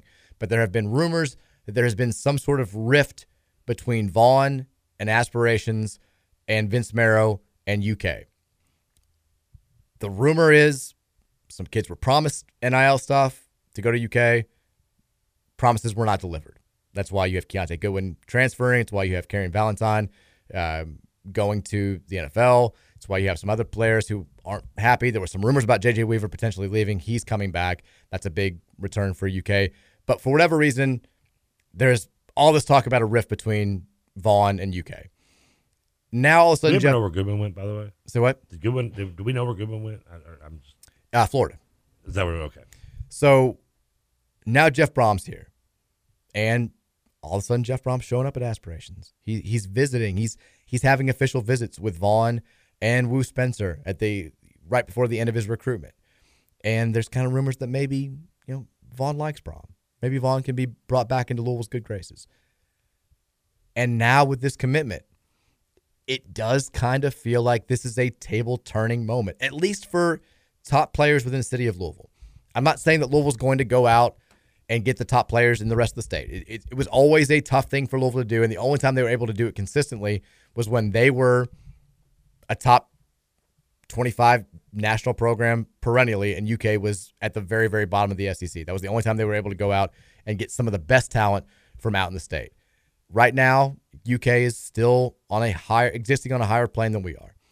But what can't happen moving forward is when you have that rare occasion where there's a handful of 4-star, maybe even low 5-star kids in this city or around this area, you can't have them go to UK. You can't miss out on them. If you lose them to Bama or Texas or wherever, that's one thing. But you can't have them going to Kentucky. And you couldn't have them going to Purdue, which was what Jeff Brom was able to do with a lot of the big-time local talent when Scott Satterfield was here. This seems like a sign of things to come. It seems like a changing of the guard when it comes to local talent. I thought Keith Wynn, when we had him on yesterday, was spot on. It can't just be about recruiting locally. I think you still have to do the national thing. You still got to go out and do what they were able to do effectively last year. Fine. So, and they're off to a good start. They've got TJ Capers from Miami, who's one of the 5 best players in the next year's class, already committed. If he signs, that's incredible. If you can get a few of those kids, high 4-star kids from Florida, high 4-star kids from California, high 4-star kids from wherever, and add them into the cream of the crop from here locally, that's your recipe for success recruiting at a program like Louisville. I love, though, that we're locking up the city. It seems like it's going to be back to being a red city. If you're a big-time prospect who either is graduating from a Louisville high school or played at a Louisville high school and then transferred to a program out of the state, it seems like you're probably going to see those kids starting to come to Louisville now more than Kentucky, which is a very welcome change. Hey, Big Blue, hope you savored the flavor, baby, because it's over now. Daddy's home. Daddy's home. Daddy's home and the tables have turned. It's you feared it as soon as the day came and Brom came home, and now that fear is coming true. I agree, yes, with what Keith said. Yes, you have to still get national guys, but you have to. We've talked about this since the day one that you and me have been on the air together, and you've talked about it before I got together with you, and vice versa. You've got to be able to get the Kentucky was just dominating in city. Mm-hmm. I mean, Louisville was a bit lucky to even get scraps. It was embarrassing. They stopped trying. Exactly. And, I'm not – I don't know if this kid's going to be – how good he's going to be, how much impact he's going to be. All I know is he's one of the better players in this area, and I want him. Yeah. That's all I want. If he doesn't work out, it doesn't work out, it happens. But he's the one – if there's a kid that's a 3-star up pretty much in this area, Louisville gets him. And Louisville should get him, and they need to get him, and they're going to get him because Brom ain't going to let that fly. No. Homie don't play that. I like that we also had, like, Pierce Clarkson tweeted out, have you seen the meme where it's like the old guy who's like, call an ambulance, and then he pulls out a gun. He's like, but not for me. Like, I guess the guy who's trying to, like, rob him. It's a thing. And Clarkson tweeted it out where it was like, BBN's the guy with the knife, and Flyville's the old guy, and then when he pops up with a gun, it's Jeff Brom. And I was like, look, Pierce Clarkson's not taking any bleep. Like, I like this new era of you're never going to be able to hide behind the excuse of I didn't really understand the rivalry ever again. Like the players who haven't even been with this program, have been on campus for like 20 days, they seem to get it. Jeff Brom gets it. We're finally battling back on the recruiting trail. We've just been getting hit in the face repeatedly, at least locally, since Scott Satterfield arrived, and really since the last couple of years that Petrino was here. And now we're punching back in a big way. We've got players like openly taking shots, and it doesn't feel like it's the fake juice shots that we had a couple of times in recent seasons. I like it. We may be still a couple of years away from. I don't know how good Kentucky's going to be this year, but they have been so much better than us the last 4 times we've played. It's hard to kind of foresee us making up that gap completely in one season, but it definitely feels like we are finally headed in that direction, and we can get back to making this a fun rivalry because it's competitive as opposed to a fun rivalry where we say mean stuff to each other off the field and then it's pretty one-sided on the field. I like that we're getting back to seeming like we're not going to get bullied by these guys anymore. I know he's got a lot on his plate. He's doing a great job with it, but you think Jeff could maybe help out, like do a couple of basketball visitations too? Trevor, we're undefeated in February. He knows his team now. It's a new day. We're good. We also landed a couple more local walk-ons. Woodford County standout Preston Stacey committed to Louisville as a preferred walk-on. We mentioned all the guys from the kid from Jackson Panarello from St. X who committed a couple of days ago, the big lineman from DeSales, the punter from Trinity now who's joining the fold. I like what he's doing. I like the combination of if you're a high talent in this area, if you're a scholarship player in this area, we're going to get you. And if you're a walk-on. Added a punter, all right. We did. If you're a walk-on who's got the potential to earn a scholarship down the line and who cares about wearing Louisville across your chest because you grew up here and as a fan, we want you to be a part of the program. I like what Jeff Brom's doing. I mean, I'd heard it before, but I'd kind of forgot until Patrick was talking to me about it on Tuesday. Jackson Panarello is LeBradford Smith's son. So you've got him in the fold now. You've got Allen Houston III transferring into this program. Yeah, you've like Allen Houston's kid now is in the program, which we finally got Allen Houston. It's just 3 decades too late, and he's a receiver from Brown University and not a 1,000,000-point scorer from Ballard High School. Yeah, still doesn't make up for the Houston family's like, we good now? No, not yet. No, not yet. Still a little bit hurt by what happened, but that's a little bitter. That's okay. It's okay. 10-year-old Trevor's still pissed. Yeah, they're like, we helped start the end of the Crum era. We're jump starting the Brom era. Let's let bygones be bygones. We're all good here. It's been a busy first 2 months on the job for Jeff Brom, but it certainly feels like it's off to about as positive a start as we could have hoped for. We also, I haven't picked your brain about this because we haven't done the show together since Monday, and Monday night this happened, but we got the schedule now. It's out. I don't know if you've had a chance to look at it. I haven't. So we've got, basically real quick, I've been pretty much just off the radar. I know you for 3 have. days. I didn't know. Sorry. 'Cause I couldn't remember when this started on Monday. I didn't even watch wrestling last night. That's how you know it's bad. I literally watched the Louisville game and then went back to bed. That's what you should be doing. We're starting the season on a Friday. The Georgia Tech game's Friday night in Atlanta. And then the home opener is the next week on Thursday against Murray State. We have 2 Thursday games, 2 Friday games. We're kind of getting back to the old Louisville days. A lot of midweek games. Mm-hmm. National television, impressing people. We do avoid kissing babies. Clemson and Florida State. Hands. We've got a rough stretch in the middle there where we're going to play at NC State on a short week on a Friday. And then we play Notre Dame at home. And then we're at Pitt the week after that. Like that to me, Keith and I were talking about this yesterday. That's that you circled that little snippet and say that's how we do there is the difference between us potentially going like 9-3 or potentially going 7-5. Like you need to, if you win 2 of those 3, you're like, okay, we've done something pretty great here. If you lose 3 in a row, people start panicking a little bit and you worry about the team's confidence. That to me is the big stretch. But how do you feel about opening up the season Friday night in Atlanta against Georgia Tech? I like it. I do too. I mean, we kind of knew that one though, right? Didn't we? Well, we thought it was going to be Saturday though. Oh, okay. Chick-fil-A kickoff. It's been on the schedule for a while, but we thought it was going to be Saturday. We knew Georgia Tech, though. I mean, we knew Georgia Tech in Atlanta at the Mercedes-Benz Stadium. I like it because opening weekend, you've got a sports fan base, a sports collective group that is so desperate for football. Like if you put any game on Thursday night, any game on Friday night, any game on Sunday during the day, they're going to watch it. And that first Saturday has become so loaded in recent years. We would get sort of lost in the shuffle. Now I feel like playing that game nationally televised that Friday night, you're going to have a lot of people who are like, hell yeah, I'll watch Louisville, Georgia Tech. What else am I going to do? I haven't had college football to watch for 7 months now. NFL hasn't started yet. I'm desperate. Let's watch this bad boy. I like it. And it's a nice opportunity for Jeff Brom to come out and maybe show out in his first game back with the Cards. I mean, he did that with Purdue against Louisville, and he fell short in that game, but still turned heads probably more as much in the loss as you can. Hopefully that won't be the case this time with Georgia Tech. I mean, Georgia Tech's got a new coach. I mean, they brought back the interim coach, didn't they? They did, and they got a new quarterback. You have a new quarterback, but they got our running back. Yeah, there's a shock. One of them. Yeah, one of them. They always do. So I mean, yeah, I'm confident, and it'd be nice to get a little payback on Georgia Tech for that little tweet still from a couple years ago. Yeah. You don't know what I'm talking about, the plane tweet, obviously. Yeah. Well, our ninth touchdown just out. Like, come on, man. It was good, but I was like, oh, it was funny. I still want payback, though. They deserve it. It was. I give them a high five on the humor of it and the creativeness of it, but I still want payback. 502-414-1450 is the Thornton text. I'll take a few texts here before we wrap up this segment. And we can get back to, if you guys want to talk more about the basketball win, since we didn't get a whole lot of your thoughts in the first hour, we can do that second segment here. Texas says, what's Eric Clapton's cocaine about? Also his daughter. Texas, the show Shameless ruined that song Kiss from a Rose for me. Not that I had it playing much, but still, I don't know what that's about. What? How did we ruin it? Because we told him it was about cocaine?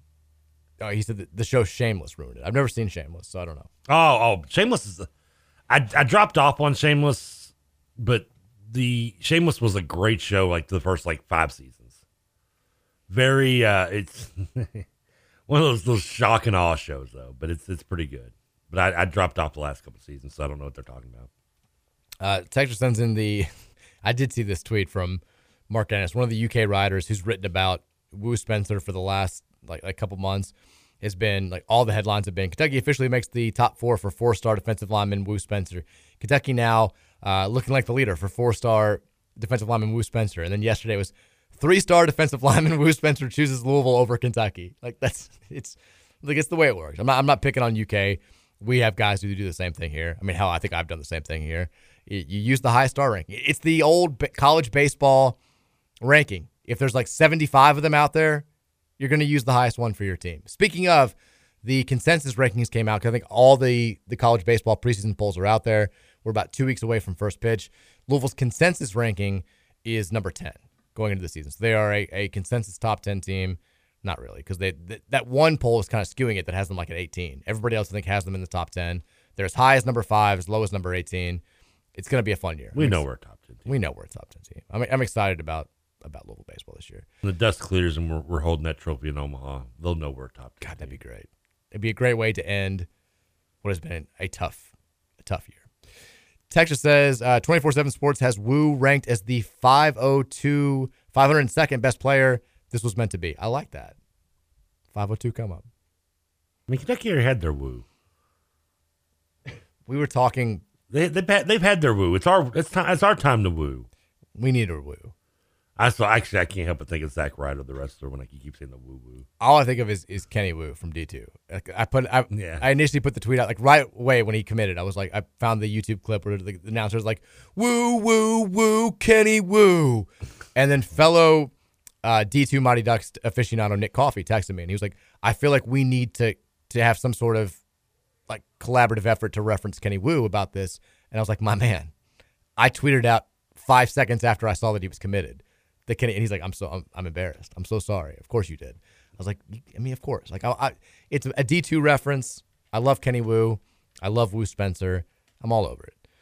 Texas says, after Trevor's motivational speech to these school kids, I suggest that he attempts a pole vault at the school's track. Now you're asking too much. I don't think you can. I don't think that's. I don't think I'm pole vaulting. Yeah, I don't think he's pole vaulting. I can try. I mean, I'm blaming this current illness though on the stopping of it. Yeah, that's fine. Let's see if this works out right. This is. Want to see true Long Island story? What is this? I am your host, Let's do it. the W champion Ryder. John, my ex-girlfriend. I was going to be Zach Ryder in the woo woo, but it didn't. So. Oh. I like that. So last night, I don't know if you saw this after the game. I was trying to catch you doing it blind, but you know. The like Ellis, they have a celebration after I guess when they have wins, which it's our third one. But he was like, "Give me 2 claps and a Ric Flair," and they clap and they're like, "Woo!" as a team. Yeah. And like the Louisville Twitter basketball account was like, it feels like a Woo night or something like that, and they tagged the Louisville football team. I'm like, I love a good crossover. I love when we get the sports showing love like to one another in ways that relate. It was a Woo night. It was a great Wednesday, a Woo Wednesday. Texas says, "Hey Mike, hold on, go for it." You know it. Vince McMahon. Woo woo woo. You know it. Woo woo woo. Sorry, let me get that out there. Texas says, "Hey Mike, you mentioned at the end of yesterday's show that you don't have a co-host. Hilarious." Well, I mean, Trevor, my point was they don't give me a co-host. Like, Trevor serves my co-host. He's technically supposed to be the producer. Yeah, I'm the producer. But you basically are the co-host. My whole point was because somebody brought up, there's a tweet out there that was like a U of L fan saying all the U of L shows just mimic what Matt Jones does or something. And Matt retweeted and was like, imitations of the most sincere form of flattery. And somebody was like, this is a thinly veiled shot at you. And I'm like, I don't think it is. I don't think he can't be talking about us. We don't do anything that he does. Yeah, how we mimic Matt? I don't suck up to you and tell you you're right about everything. You don't at all. I wish you would a little bit. But that's okay. I mean, I was like, because my whole thing was he's got like 4 co-hosts. I am given no co-hosts. Like I've got Trevor, the producer, who has to serve as the co-host because I cannot do this by myself. I need somebody to play off of and somebody to talk to. And co-host lackey. It's the same thing. Yeah, but well, I think it's a very different show. But that's okay. Texas, the best thing about the show, Shameless. Every time they introduced a new female character, you knew you were going to get to see her naked. Well, no, I mean you see the nudity in the show open. Do you? Yeah, you've got the main girl who left the show. I forget her name now. You've got her naked. And you got a dude's butt in the actual show open. A butt in the open. You got a butt in the open. Very NYPD Blue. Yeah, because they're doing it on the sink. Texas, what's the deal with 4-star recruits immediately being downgraded to 3 stars after committing to Louisville? Dan and Man. Well, that's been happening for years. That happens to the UK too. Actually, it happens in any school that pretty much isn't Alabama or Ohio State, or pretty much. You see the reverse thing in basketball all the time, where when Duke goes out there and finds a diamond in the rough, that's like the number 87 prospect in America. That number 87 prospect miraculously becomes like the number 26 prospect a few months later. It's the Matt Elam effect. Yeah, I mean, recruiting analysts aren't dumb. They know that if Coach K or John Calipari or somebody else, back when K was doing his thing, are going to go after a kid, he probably can play. And so they don't want to look dumb and have a kid who winds up being a one-and-done type talent, or a kid who's one of the best players in all of college basketball and 3 years later is getting drafted high. they don't want people to be able to look back and see, well, you had him as a 3-star number 98 overall prospect. So they're going to give those programs the benefit of the doubt and bump them up. And if a kid isn't good enough to get offers from those types of schools and winds up going to, I don't know, let's say like, I was going to use DePaul, but that just feels mean. Like a DePaul level program, but he's currently number 22 in the class, they're probably going to knock him back a few pegs. And the same thing happens in football. It's just, it's skeezy, it's lazy. That's lazy, dude. It is, but it's the way it works. Like, I have more respect for you if you hold to your guns. Like, sometimes you hit and miss. I mean, listen, there's been kids that come out of out of college, and I was like, oh, he'll never be an NBA guy. He turns out to be good. Some have said, vice versa, and they turn out to be bad. Not everyone's going to be perfect. I mean, case in point, Zion Williamson was like the number 7 prospect in his class.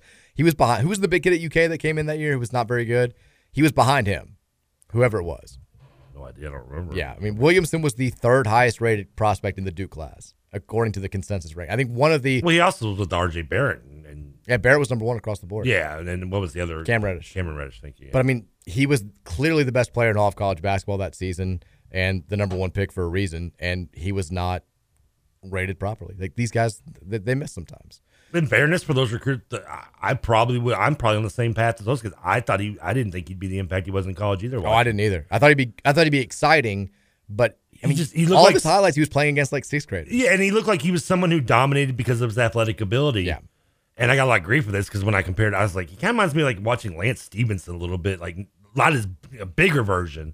But when I remember watching Lance Stevenson come out of high school, was 6'5", 6'6", just born ready. And was just dominating physically over these kids. I'm like, that's not going to be the same thing in college. I remember watching Zion against Kentucky that he game. ended up developing decently. He's okay. But Zion comes out, he hits the jumpers against UK, he puts it on the ground and dunks and I was like, okay. I was like, we were all wrong. Like, this kid he's unbelievable. Yeah, he's good. And sure enough, he wound up in. Now he just can't stay healthy. Unbelievable.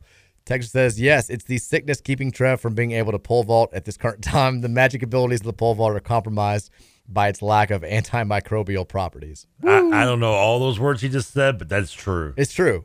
It's all, yeah, if I was 100% healthy, I would be pole vaulting right now. If I was healthy, I could pole vault too. Yeah. But the doctors were like, the illnesses are no pole vault. It's funny, like as rude as they were to me at the hospital last night, that's one of the things the doctors did mention. No pole vault. They sat you down, they held your hand. Yeah, they were like, listen. And they gently were like, I know you love it, but we know how much you love vaulting on the poles. But you're gonna have to put the pole away. No more pole for you. No more pole for you. I was like, what? At least for a short time. Texas says, Trevor, great to hear you back. So where do you rank Lethal Injection on your list of all-time wrestling finishers? I've got it up there with F5 and the Sharpshooter. Lethal Injection, that's pretty much the cutter.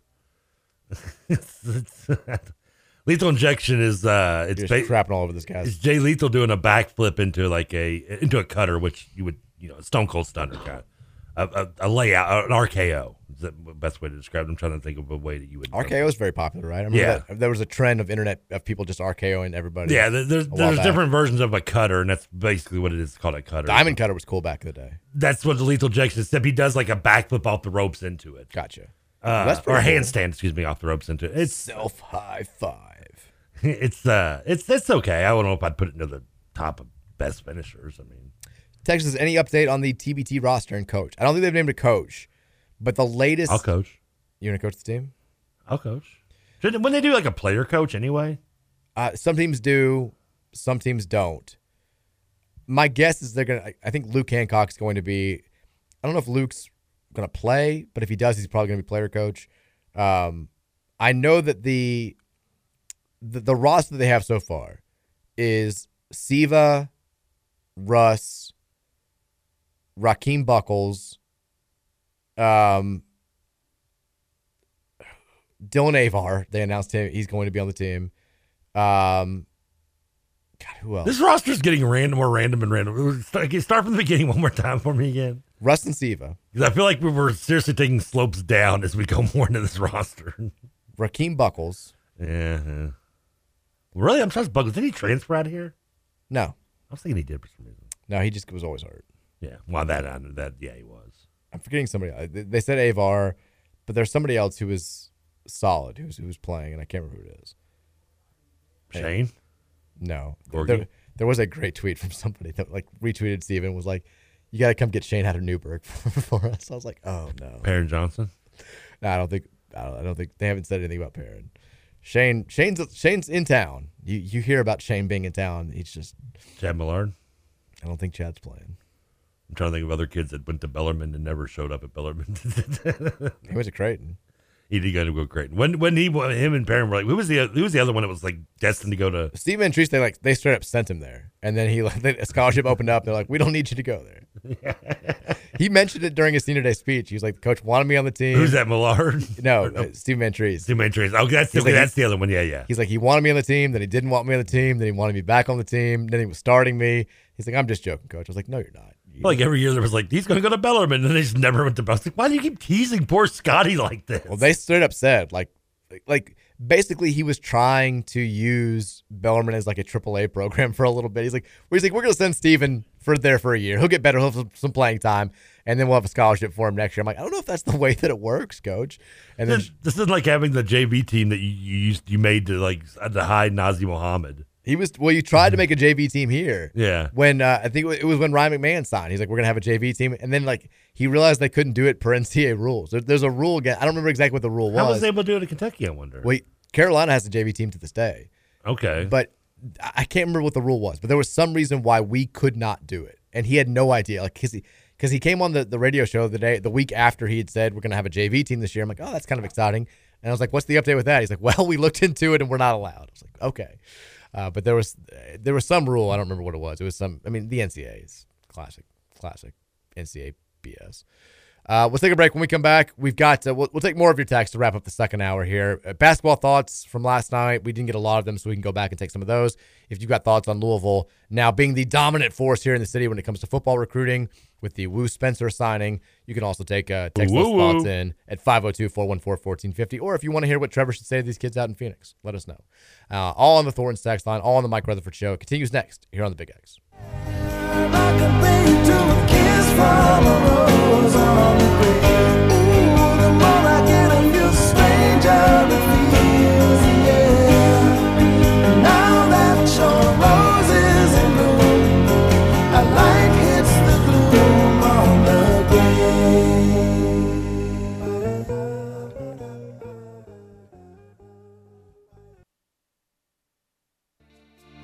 Her hair is hollow gold, her lips sweet surprise. Her hands are never cold.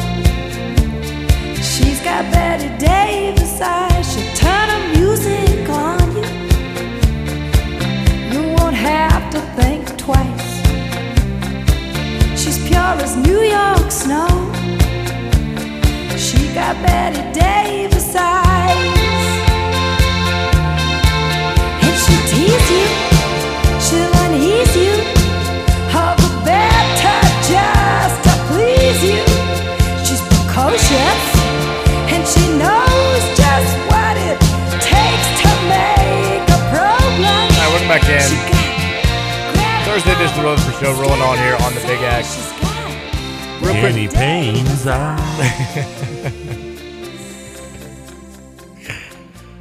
I wish we still had Trey Davis. That would work better. Get Trey Davis. Deontay Davis eyes. It would have been great. We got to have a Davis somewhere, right? Football, maybe? I don't know. Speaking of football, real quick update. Malik Cunningham went through his first full practice at the Senior Bowl last week. This is after he turned some heads at the Shrine Bowl. I mentioned yesterday, I'm getting a very Adam Froman vibe where all of a sudden people are talking about him being the 6th, 7th quarterback selected in the draft, and you've got teams writing profiles for him, and I don't know at the end of the day if it's going to wind up happening, but the talent at the Senior Bowl at the quarterback position is low, and he wasn't out there on Tuesday. He had an illness, so he was out there for the first time yesterday. Max Duggan, I guess, is the best quarterback from TCU who's also at the Senior Bowl. Malik's got a shot at starting, but the reports from yesterday were that he was not overly impressive. Apparently all the quarterbacks were not overly impressive. They said he had, this is going to shock you, Trev, moments of great athleticism, but was not overly impressive in the passing game. That seemed to be the report. Hopefully today goes a little bit better for him. His whole career. Ooh. Yeah, hopefully today goes a little bit better for him and he can show out at the actual game, even though the practices matter more for your draft evaluation. But Yaya Diaby also is participating in the Senior Bowl. I saw that Scott Satterfield took a picture with both those guys and was like, rooting hard for both my guys here. And then he spelled, he used there incorrectly twice. And the grammar nerd in me was like, God, I want to call him out so badly. There would be there when talking about them would be THEIR. And he used it twice and said there ERE both here times. Would be ERE, yeah. But he messed it up both times. It was supposed to be EIR both times. Even I know that one. Yeah, you should. He used ERE both times. And I was like, oh, I really want to call him out. And then I looked at the comment. The very first comment was like, there. With the little asterisk. You don't want to be that guy. Oh, I love it though. You really yes. Nothing annoys me more than like the pretentious grammar people. Oh, but when it's somebody you don't like, it's great. It's wonderful. It's still pretentiously annoying, man. Come on. Oh, he got a lot of likes. I mean, U of L fans really enjoyed it because if it was a U of L coach doing it and somebody, it'd be annoying. But we don't like Scott Satterfield now. He's trying to pose with our guys, and he's messing up his grammar. So yeah, he deserves to be called out. I'm going to be nice to him until Cincinnati. Well, I guess we got locked in, so we're good. We get the barrel. I do love you, Cincinnati, though. The barrel's ours. Get out of here. Here's what Clint Cosgrove from Rivals, breaking down new U of L assignee Wu Spencer, who's a commit yesterday. He's a signee now. He said what Louisville's getting here. Size, athleticism, and versatility are what Spencer brings to the table. And as good as he may be at this age in his career, he's only scratching the surface of what he can eventually become as a football player. There aren't many 6'5" linemen with Spencer's level of twitch, physicality, and position versatility. He has the ability to be a disruptive force on the defensive line and is equally capable of developing into a difference maker on the offensive line as well. I hadn't heard that. His ability to play either side of the ball adds a ton of value to the Louisville roster, and it'll be interesting to see where he ends up in the long term. Spencer is a high motor player who plays a physical brand of football, and his love for the game shines through when watching his film. Why it's big for the Cardinals? Cosgrove says this. Big and athletic body types come at a premium the closer you get to the late signing period. And the fact that the Louisville coaching staff was able to bring in one of the best available big men on the late signing day is pretty remarkable. Louisville has wowed with their skill players on the field for years. And with today's addition to their line, the Cardinals are now in position to match their skill talent with an equal caliber of talent in the trenches. This is the ultimate way for Louisville to close out the 2023 recruiting cycle, and the Cardinal faithful have to be proud of the way the staff finished. Other than the fact that I would use the word woo instead of wow in that article. I mean, you got to work woo in somehow. Yeah, corny as hell. Just use woo. They wooed. Well, they wooed. I mean, they should have used that instead of wow. Yeah, they should have. But other than that, now, so where do you see him play when it's all said and done? Smoke is cleared. Are we seeing an offensive or defensive lineman? I've only heard defensive line, so that's kind of where I've assumed that he's going to play. But because Brown from Fern Creek was a defensive lineman, and he moved to the guard and moved to offense, and then wound up being very pretty good move since he played in the NFL, and I believe is still in the NFL if I'm not mistaken. Made millions of dollars, not bad. He's now out of the NFL, but was he out? Okay, he was in it last year. No, he's been out for 2 years now. He's been back in town doing stuff with the Jamon Brown Foundation. He was on Madden last year. Well, he wasn't playing. His last year was with the Eagles in 2020. Oh, I didn't remember him being on the Eagles. Yeah, but again, good career, 7-year career, made a lot of money, was a third-round pick. Good, yeah. Everything worked out well for him, and he was raw. They threw him out there as a true freshman in the middle of the season, made the move from defensive line to offensive line. We're like, you're big, try to block somebody, see what happens. Yeah, and he ended up becoming a very, very, very good player for us. 502-414-1450 is the Thornton text line. We'll take some text here for the last 10 minutes or so of hour number 2. Apparently, Preston Knowles is going to play on the TBT team. Okay, you mentioned his name, though, at one time, didn't you? I did. How many guards do we have on this team? Well, 3. But you've only named 5 players. Well, yeah. I assume that we don't know who else is going to join, but they're probably not all going to be guards. I don't know. Knowles would be a good addition. Excited to see PK play. I haven't watched him play in a while. The irony of the opposite is our TBT team is loaded with nothing but guards, while our college team has 1 guard. Well, Preston played in the basketball tournament the last couple of years, but it was not for there was no Louisville team. He played on a different team. I think it was like I know he and Jerry Smith and Ryan McMahon have all played in this. McMahon played with the Dayton team. Jerry Smith played with, I think, the overseas elite team, and PK played with another kind of overseas team. But I don't think any of them have won it. Texas says, I thought I'd heard that Lieberman was coaching. I think that's right. I think Mark Lieberman is, but I don't know if they have multiple coaches or We'll see. Texas Morton and Minor are playing, and Kaiser and Tick are finalizing their contracts. I think they may be. That's not. Wasn't Tick Rogers still playing in like Europe somewhere? I saw he played over there till he was like 50, I think. I mean, hell, like Haji Muhammad, I think is still playing. We saw Tick Rogers at Drake's like I want to say 7-8 years ago, and like I was like, my buddy has this crazy habit of he's so good at identifying people in public that are like I never do. Like Drew Rosenhaus was sitting right in front of us at a football game, and my buddy's like, I think that's Drew Rosenhaus. I'm like, no, it's not. And like later we see him like scooting over, and he's talking to Elvis Dumerville's mom, and I'm like, oh my god, you're totally right, that's Drew Rosenhaus. But so he just like yells across Drake's. So you spotted Elvis's mom. He's like, well, she had a big Dumerville jersey on. Oh, it's pretty obvious, trust me. So like we're at Drake's, and he's like, I think it's Tick. I'm like, is it? I can't tell. He's like, Tick. And he like looks over, was very willing to come over, and he talked to us for like an hour. It was great. Let's see if he steals our drink when we go by him. God, he was a beast defensively. I loved imitating his shooting style too. Now, does it bother you though that we still chose him over Derek Anderson? No, because at the time I didn't know that was a thing. I mean, it's only something that I know. I learned like 15 later years on. later. Yeah, obviously Derek Anderson was a better college player, but I love Tick. In fairness, not like Ohio State got Derek Anderson fairly to begin with. Well, I mean, nobody got anybody fairly back then. Nor are they now. Nothing's really changed.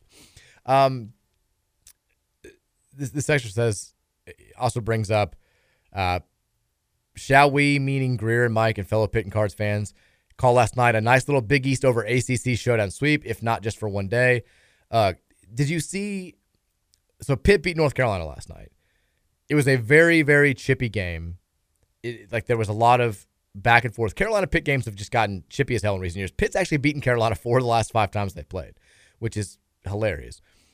And after the game, Jason Capel like starts shouting at the Carolina crowd. He's like, "You're booing me? Are you booing me?" And he's like, "I'm the mother bleeper who held your program together when Matt Doherty was trying to tank it." And all these Carolina people are like, "Dude, you were the senior captain on an 8-22 team, 8-22 team. Please shut up." Yeah, but didn't he hit the half-court shot to send the game to overtime against Duke? He did. I can't remember which Capel that was. That was him, right? Capel. After the game, his brother Jeff is asked about the comments and stuff, and he launches into this tirade about, not really a tirade. I mean, he was measured, but he brings up, we can't play it on the air because he cusses in it, but he's talking about like, my brother grew up dreaming of playing at North Carolina. It was all he ever wanted. He felt like he gave everything he had to this program. He loved every day here. And he goes, this goes all the way back to 2009. We were at Oklahoma. We played them in the Elite Eight, the year that they had Blake Griffin his sophomore year when he was the player of the year. Carolina beat them the same day that we lost to Michigan State. And Jason wasn't on his staff, but he was there supporting Jeff. He was in the crowd. And he's like, these Carolina fans are just awful to him. And if you've ever been to a game featuring Louisville, like featuring North Carolina fans, like they're like UK fans. Like there's this whole, a lot of people look at Carolina and it's like this, it's a proper school and it's a. I think the term is wine and cheese. And I think that's kind of their students. There are a lot of UNC fans, kind of like Kentucky, who did not go to UNC, who probably didn't go anywhere, who had no intention of going anywhere, who are very rough around the edges and who are annoying as hell. And a lot of these fans apparently were just going at Jason Capel, maybe not knowing who he was, talking a lot of bleep, just seeing a guy in an Oklahoma shirt. And he said eventually another former player had to step up and be like, do you know who this guy is? Please shut up. Like, he's one of us. He's supporting his brother. And he's like, since then, Jason feels like he's been bleeped on by UNC time and time again. And he's like, it has nothing to do with Hubert Davis. Hubert's great. These Carolina players right now, they're very classy. But the school, the fan base, they've done nothing for him. And so at this point, like, we really want nothing to do with you guys either. And it was just, there is significantly bad blood between Pitt and UNC, which I love. I'm like, is this the new hottest rivalry? Like, do these two teams hate each other more than UNC and Duke? Because we all know UNC and Duke, it's a poser rivalry. I think UNC Pitt is the best rivalry in the ACC right now. It's an ESPN rivalry. It's the same person. It's like most elections. You're voting for the same rich white guy. Like it's the same.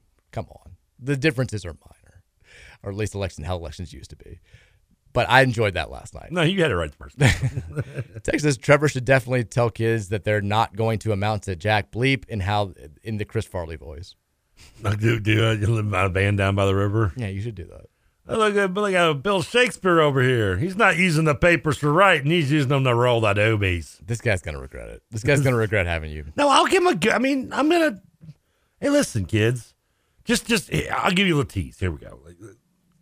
Kids, just remember, you don't actually have to stay in school to get what you want in your dreams. You don't actually have to graduate. College, that's bonus. I'm living my dream, and I'm here at the Super Bowl, and I got a JED. So what's a JED? GD. I don't know, they're gonna be like, good enough diploma. Is that a car? So listen, you don't worry about what the teacher says. You can half-ass it right now, and it'll all work out, people. Plus, you're in Arizona. You don't have to mow your grass. I think it's good. I would give you tips, but the last time I did a motivational speech, it was to the Bellarmine team.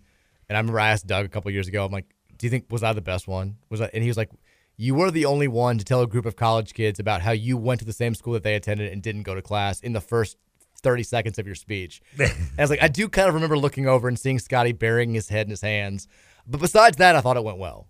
So maybe I'm not the best person to give you advice. Or I like what you said. Or the opposite of that, I can do, which hopefully I will say I will do, since to keep my invitation open after that last sample, is that I'll be, listen, kids, stay in school, or this is what you get. Yeah. I mean, I'm 42, single, living on DoorDash, people. Battling colitis. On a daily basis. Is it colitis or colitis? I think it's colitis. I wasn't sure about it either. Plus, I mean, like, colitis sounds dirty. It does, but it comes from it is a tube up my rear, so it's got to be dirty sounding to me. You can't clean it up too much. I mean, you can't. That's what the doctor was. That's why when she was walking by, I'm like, "Excuse me, hello, what? You want to put what, where, when, how, who, huh? I'm gonna need a little bit more information. You better not be stingy on that morphine this time. If you want me to sign off on this, I'm gonna need you to give me a few more details than what you're giving me right now. Texas says, this is God's country and Emmanuel's. You're damn right. Texas, Trevor, it's not all that bad for you. Your mom lives with you too. Yeah, no, what makes it so bad? I like that Patrick correct. Somebody was like, Trevor lives with his mom on Tuesday, and Trevor was like, Patrick was like, his mom lives with him. Let's correct it. Let's set the record straight. Texas Haji finally retired like 2 years ago. That guy was the best. He was. You're the one that loves Haji, right? I don't think that's me. I like Haji fine. He was not like my favorite. Who was it I worked with that just obsessed over Haji? I love Hodge Turner. Okay, that's what it was. Okay. Yeah. Oh, that's okay. I'm a big Hodge Turner guy. Yeah, that's what it was. Okay, Hodge. Got a picture with him in Atlanta. Number 4. I've got one of his old practice jerseys. Yeah, where I never saw the man had more knee tape on his knees than he had minutes played at Louisville. He was supposed to be one of the Denny recruits that was going to save us, and then his knees just completely gave out before he ever got to campus. It sucked. Yep. But he was awesome. He was a great leader. And now he's coaching. Texas says he was in Virginia, wasn't he? I think. Yes, and he was coaching. He coached at a bunch of schools in that area, and I believe he was at GW. And then they got into a lot of trouble, and I think he's still like the only coach from that staff that's still there. Texas says, great song. Good song, TK. Texas says, is Roush blasting the new Sunday Best album this morning? I don't know. No, Roush hates Sunday Best. Is that the joke? Do you know who Sunday Best is? I'm familiar with them. I couldn't name any song. They do. They're like, it's a 2-man group from Lexington. I think they're real popular amongst the UK students from the local stuff they do. But TJ was a big fan of them. Roush just like for some reason hates them.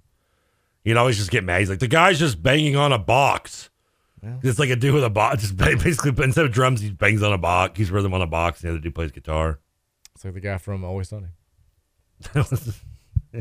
Texas says, I'd pay more to watch Trevor go talk to a classroom of kids than I would to attend the Super Bowl. The ratings will be sky high. We'll get, yeah. I'm surprised, by the way, how long it takes for someone to point out that I just used the statement banging on a box. It's okay. Texas says, this is a Plumbing Bro text. TJ and Roush, did you all make the A-team both your years in junior high at your Catholic grade schools? I made the A-team playing up with the 8th graders and 7th grade at St. Margaret Mary, so I guess you could say I was a certified bucket at 5'6". Scoots, how are your handles? I could see you being a decent ball handler with a rock. That's something that I didn't even know about until like working with TJ and Nick about A, B, and C teams? Yeah, because if you didn't go to Catholic school systems, and you did, so you knew about it, but like for some people who didn't, like you didn't know that like there was no A, B, or C team in our public. Like you're either on the team or you're not. Yeah. Like you Catholic kids have easy. It's like, oh, you're not good enough to be on the A team. We'll put you on the B team. Or we'll put you on the C team. No, in the real world, you don't make the A team, you get lost, buddy. But then just like everybody all my friends who went to post schools were like everybody makes the team. Well, not at Westport. You made Westport the team. was cutthroat. Didn't you make the team? Yeah, 8th grade, but that was just because we were so bad. There you go. I mean, bad. Our coach quit before the season, and I think like a science teacher took over. Like she had no idea what basketball was. She was like reading a book like a basketball coaching for dummies type thing. Nothing wrong with that. Get that extra money. Get that extra coin. My 6th grade year though, Westport won the the middle school championship. Did they? They had some really good kids. With that 2 of them, I know a lot of them went to Wagner, like Dante Holt, Joe Cheatham, who played baseball at Wagner as well, and a kid named Jason Williams, who was real good and going to Eastern, win a state title at Eastern. So, yeah, we had like the class ahead of me. Like our class was pretty good at basketball. The class ahead of me was really good. Like they're really good at football and basketball. Like we had actually saw Andy Aarons at WWE Cousins over the weekend, who was the quarterback from Ballard. I remember him. Yeah, he played basketball at Ballard too. He was really good. His brother was Gary, right? Jerry, but it's spelled with a G, right? Exactly. He played at okay, Ballard. yeah. And Eric Morrison, who was an absolute baller, who kind of ended up playing at Walden, averaged like 55 points per game at the end of his high school career. He was really, really good. So they won city both years. They were a class. My 8th grade year, we were pretty good, but I missed a free throw against St. Raphael, and then Blake Nix, who we've talked about before, hit a shot at the buzzer to knock us out of the state tournament. Oh. Still think about it. Still think about it to this day. Second free throw I missed the entire season. I wonder how different my life been if I'd gone through the Catholic system when I was a kid instead of the regular public system. Do you think you would have made it through the Catholic system? That's a very good question. Because I didn't start in. I was my religious views are not exactly on the same parallel as most of those in the Catholic or even here. But I dove in about halfway through my grade school education and was then absorbed into it. And I was the first one. Like I've been baptized. There you go. I mean, that's all you need. You're good. Just for my grandmother's for her birthday. Just ship you right in there. You're good to go. I remember the priest was like, "Why do you want to be here?" I was like, "I'm doing it for her birthday." He was like, "Okay." He's like, "Hey, we're the Christian church. We'll take what we can get, okay?" You got like a bow tied to your head. This isn't proper baptism attire. He was like, "You're gonna dip me and pick me up, dude? I'm like 3 times your size." Sir, why are you wearing a wrapped box? This is impressive. All right, we got to go to break. When we come back, 5 o'clock hours on the way next. We'll continue to celebrate the win over Georgia Tech from last night. We'll talk more about the football recruiting news, a little bit on Jeff Brom's comments from yesterday as well, a couple follow-ups that we did not have a chance to get to yesterday, and, of course, more from you on the text line at 502-414-1450. Keep it locked right here. Hour number 3 is on the way next. And she'll tease you, she'll unease you, have a bad touch just to please you. She's precocious, and she knows just what it takes to make a pro blush. She got Greta Garbo, stand outside. She's got Betty Davis.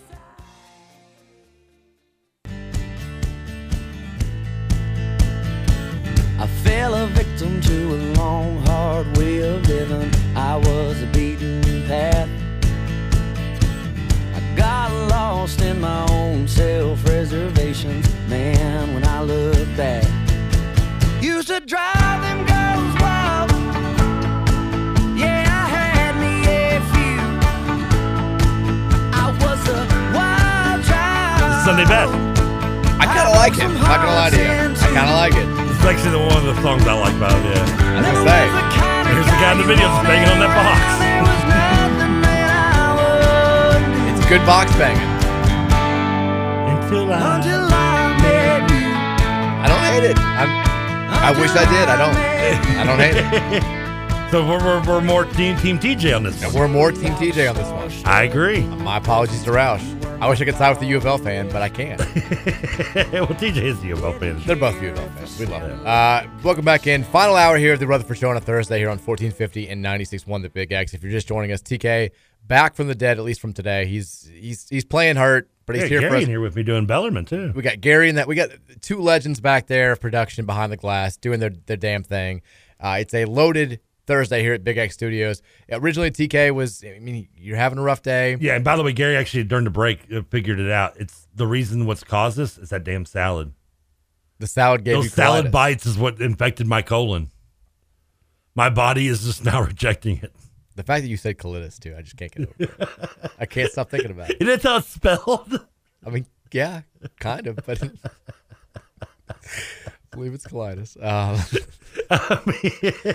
Have you seen, in more serious news, we have not talked about this yet. If you're just joining the show, TK back for today, still under the weather, but we had to have a show because, my God, we won a basketball game last night, and Woo Spencer's a card. Football recruiting's going great. We've had so few celebratory shows over the year and a half that we've been doing this. So sad to say. We can't miss one. You try not to laugh when you say that, but it's like it's true. You know. What do you want me to say? I mean, we're talking about the truth here.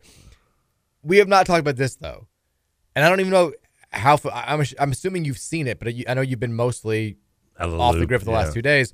But you know, in that week between when you win the conference championship game and the Super Bowl, and you go to the city of the Super Bowl and you start practice. Yeah.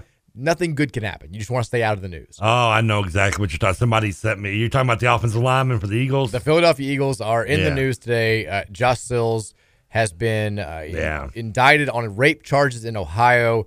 A woman accused him of rape and holding her against her will back in December of 2019.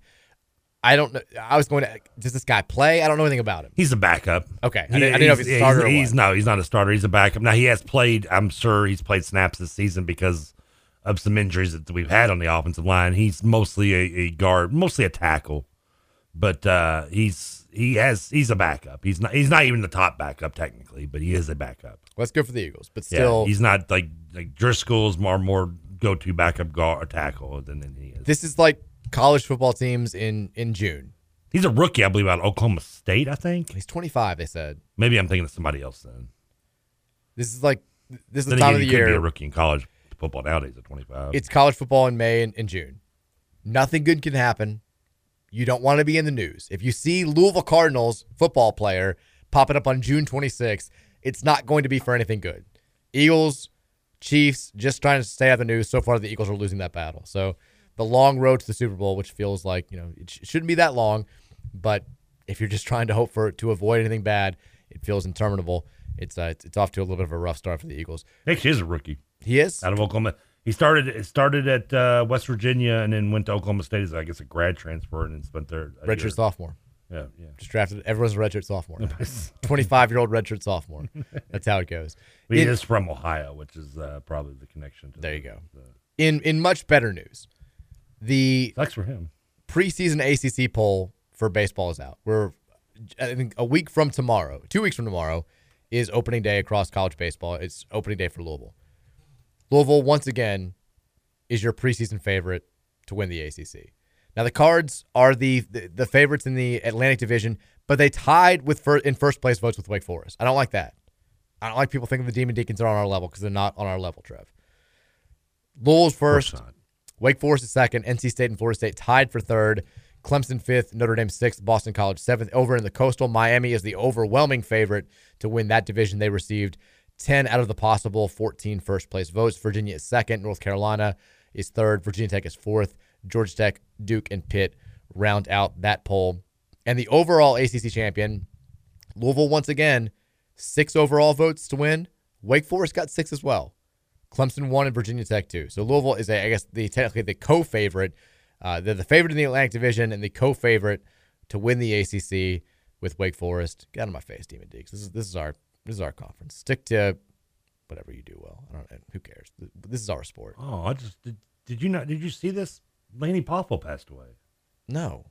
When did that happen? Apparently just today. I've just seen now he just started trending and I was like, oh, well, I don't know how you remember Laney Poffel, also known as the Genius, the brother of Randy Savage. I just looks like about 4 hours ago was the most recent tweet. Hacksaw Jim Duggan tweeted out his passing and I think AEW is now tweeting stuff out as well. Beat Hulk Hogan once back in the day. He did. Only thing I remember. It's funny you mentioned that. It was a kid. That was on Saturday night's main event. He won by count out. And I'll never forget, like, as a kid, I thought he was the champion. Like, I was like, because I think I was like 8 or 9 at the time. And I also didn't know when Saturday night main event was on. Like, it always, like, baffled me. I was like, when is it going to be on? in hindsight, you look back, it was the one like Saturday a month that Saturday Night Live wasn't on. No. But like I'll never forget that match, watching it in the basement of my grandmother's house in Lexington, and like being so excited, like, oh my God, Hogan lost the title, and then like he destroyed the championship. Mr. Perfect just crushed it and blew it up with a hammer. And my uncle was like, "You lost by count. It doesn't count." I'm like, "What do you mean? He won. The Genius is champ." I was so delusional. I think you should have had. I think the title should have changed hands after countouts. A win's a win. You know it does in Japan. Well, it's smart. But they also do 20-second countouts in Japan. Yeah, the only place that has those rules are America, where you can get away with beating a guy. That's how. So Macho Man was from Kentucky. So was from Lexington. Yeah. Was Lanny Poffo, I assume, from Kentucky? Yeah, him and his brother both, of course, came up wrestling for their father in Lexington. Okay. Which I'd hear stories about that all the time. My uncle going to the shows up there in Lexington. Of course, they would end up selling. Their father would sell their contracts to Vince McMahon later on. But that's how Randy and Miss Elizabeth met, was her being a student at UK, and him and his brother being the two stars of that show, meeting her there. That's sad. So that's right. Now Randy, Elizabeth, and they're all gone. Yeah. Elizabeth was, they forget, that's a legend of our day. It's been a sad 5 o'clock hour. We need to cheer up here. I have to say, this is a celebratory show. Come on. We got Josh Sills breaking crimes. We had baseball number one. Baseball number one. I tried. Now we need to bring it back to the story of the day. Yes, which is we won a basketball game. We won a basketball game. For the first time in 2023, the first time in the ACC, the first time in 10 games. Louisville won a basketball game last night. It may have probably effectively ended the coaching career of Josh Pastner, at least at Georgia Tech. Which again, Pat Kelsey can be the coach there next year. Tell your friends you heard it here first. Use it at the bars as a pickup line. Hey, Mike Rutherford says Pat Kelsey's probably gonna be the coach at Georgia Tech. Boom, you're gonna score tonight. Go great. I'm gonna use a pickup like, hey, that's my uncle, Pat Kelsey. All the kids. He's gonna be in Atlanta this time next year. Mark it down. Rutherford said it. It's all about Kelsey's right now. It's the Kelseys are on top of the world. Whether the spelling is irrelevant. Cesey doesn't matter. It doesn't matter. They're killing it. Louisville knocks Josh Pastner from the Yellow Jacket coaching ranks with a 68-58 win. That was, it was a bad game. Gross game to watch if you're a basketball fan. Fantastic game to watch if you're a Louisville fan. Maybe not even that. But it doesn't matter. We won. I think Jalen Withers is coming around nicely. If you're looking for positives. I mean, the guy's a junior at this point. I mean, he's coming around. He's fourth year in the program, redshirt junior. Redshirt junior. Finally showing glimpses. And you're like, he's coming around. He's coming around, 19 points, 13 rebounds. He does, like I said before, he has one or two of these performances a month where you're just like, what the hell, man? Like I love that you're doing this, but why can't we see this every time out? I don't understand how this hasn't been more consistent because, I mean, he's liable to turn around on Saturday against Florida State and give you like 4-2, right? Like we've seen this time and time again. I hope, he's been consistent over the last 3 games. I hope this can become a thing that lasts through the remainder of the season because we are so much better when we've got a guy that who's that size and can do the things that he was doing last night against a Georgia Tech team that does not have the size and athleticism to really match up with him. He was great last night. Ellis didn't need to take a million shots. He only took 11, which is low for him. Scored 11 points. Had 4 assists, did have the 4 turnovers, but again, that kind of comes with the territory when you've got a 2-guard running the point. I thought you got good minutes. He's coming around, don't worry. He's coming around. Everybody's coming around. We're battling. We got Emmanuel Okorafor in there with a monster dunk, the highlight of the game. He had 4 rebounds in just 9 minutes. We get Kamari Lands. He's coming around. He's the best free throw shooter in the country with the number of attempts that he's got. Not to mention clutch 3-pointer. Crazy 3 that basically put the nail in the coffin there in that game. J.J. Traynor played well. Mike James had moments that kind of took him out of what he was doing well. Foul trouble also hindered him a little bit. It was just, like I said at the beginning, I love the fact that, if nothing else, this team was able to shed some of the embarrassment of the season because now, regardless of what you do from this point forward, at the very least, you're not going to be remembered as one of the teams that went 0-4 in a major conference. When people look back at history and they say, worst major conference teams of all time, like Louisville may get a nod, but we're never going to be up there with the teams that went 0-20, 0-21, 0-19, back when we were playing 18-game conference schedules. So at the very least, you avoided that embarrassment. You also avoided the potential embarrassment of having the longest losing streak in the history of the program and doing it in the middle of one season. It's not a lot, but we'll take the victories where we can get them. And I was happy for this group that they were able to have one night to celebrate and also to not have to worry about, like, can you even win a conference game this year? Having said that, I didn't think, unlike the Western game, I didn't think this was some sort of outlier, fantastic performance. It's more like A&M game. It was, where it was more like they played the way that they've been playing. Georgia Tech is just really, really bad. And I'm not saying this after the fact. I said it yesterday on the show. I said any other Louisville team, including last year's, going up against this Georgia Tech team at home, you would say it's a disappointment if you don't run these guys out of the gym. It's a disappointment if you don't beat them by 15. And yet last night we were underdogs because of the way that we've been playing. Georgia Tech also, you have to mention it, they did not have their starting point guard last night. Even if they'd had him, I don't think it matters. They're a bad team. The biggest difference between where they are and where we are at this moment, to me at least, they know, if they didn't know before, they know now. Their head coach isn't coming back next year. Their season's a disaster. They've been playing the worst basketball of the season these last couple of weeks. Louisville hasn't been playing well. If you don't know, now you know. If you don't know, now you know. Our effort level at least has been, like, we come out and we look like it means something to us for at least some of the game. Like, the way that I phrased it at the end of yesterday's show was this. Like, we both got down to our most recent opponents by 30. Louisville at least, like, kept playing and got that lead down to 14, which is not impressive, but it's a sign they didn't just lie down. Georgia Tech got down to Duke by 30. They lost by 43. And that alone is the reason why I was confident in Louisville having the ability to win this game. Tech is just, they've quit. They're not good to begin with. They don't do anything well, and they've quit. Louisville hasn't quit. You can say what you will about them. There are spurts where they don't play as hard as they should. There are spurts where they don't know where they're supposed to be. There are a lot of spurts where they just play downright bad. But they still seem to be at least a little bit invested. I mean, look at the locker room last night. You can say what you want about Kenny Payne. The fact that the players were still responding to him. They're giving him the game ball. They're rubbing his head. They're trying to get him to dance. Like, it is a group that at least its core is still responding to the head coach at this point, which I think is more than you can say for Georgia Tech, which is why we win that game last night by 10 points. Are there still significant issues? Of course. Do I think that this is going to be some sort of gigantic turnaround for the remainder of the season? I don't. I thought we played the same game we've been playing. We just happened to do it against a team that's worse than us right now and that shot less than 30%, could knock down any of the open looks that we were giving them, and we made enough shots and for the first time this season made some clutch plays in the last few minutes to put them away. And look, for one night, that was good enough. For one night, it was worth celebrating. I'm glad they got the win. I'm glad they got to feel like what it's like to taste victory in conference play for the first time. Hell, they got to feel like what it is to taste victory for the first time in this calendar year. It was a nice way to start February. But it is what it is, which is... It was nice to get it home, too. Yeah, a third win of the season on February 1st. Better than a 20th loss of the season on February 1st. So that's that. Now I just need to win 4 more, and EMU not. I don't like your chances, man. I don't. I wish I did. That the win a couple nights ago I thought was the knockout blow. Scoots was like, I think it's over. I was like, I think it's over, too. I'm sorry. You're going to be $500 poor here in about a month. And now, let's be real. I have an excuse to tell the hospital why they're not getting their check. EMU also threatening for one of those top 8 spots in the MAC tournament. They could get that extra game.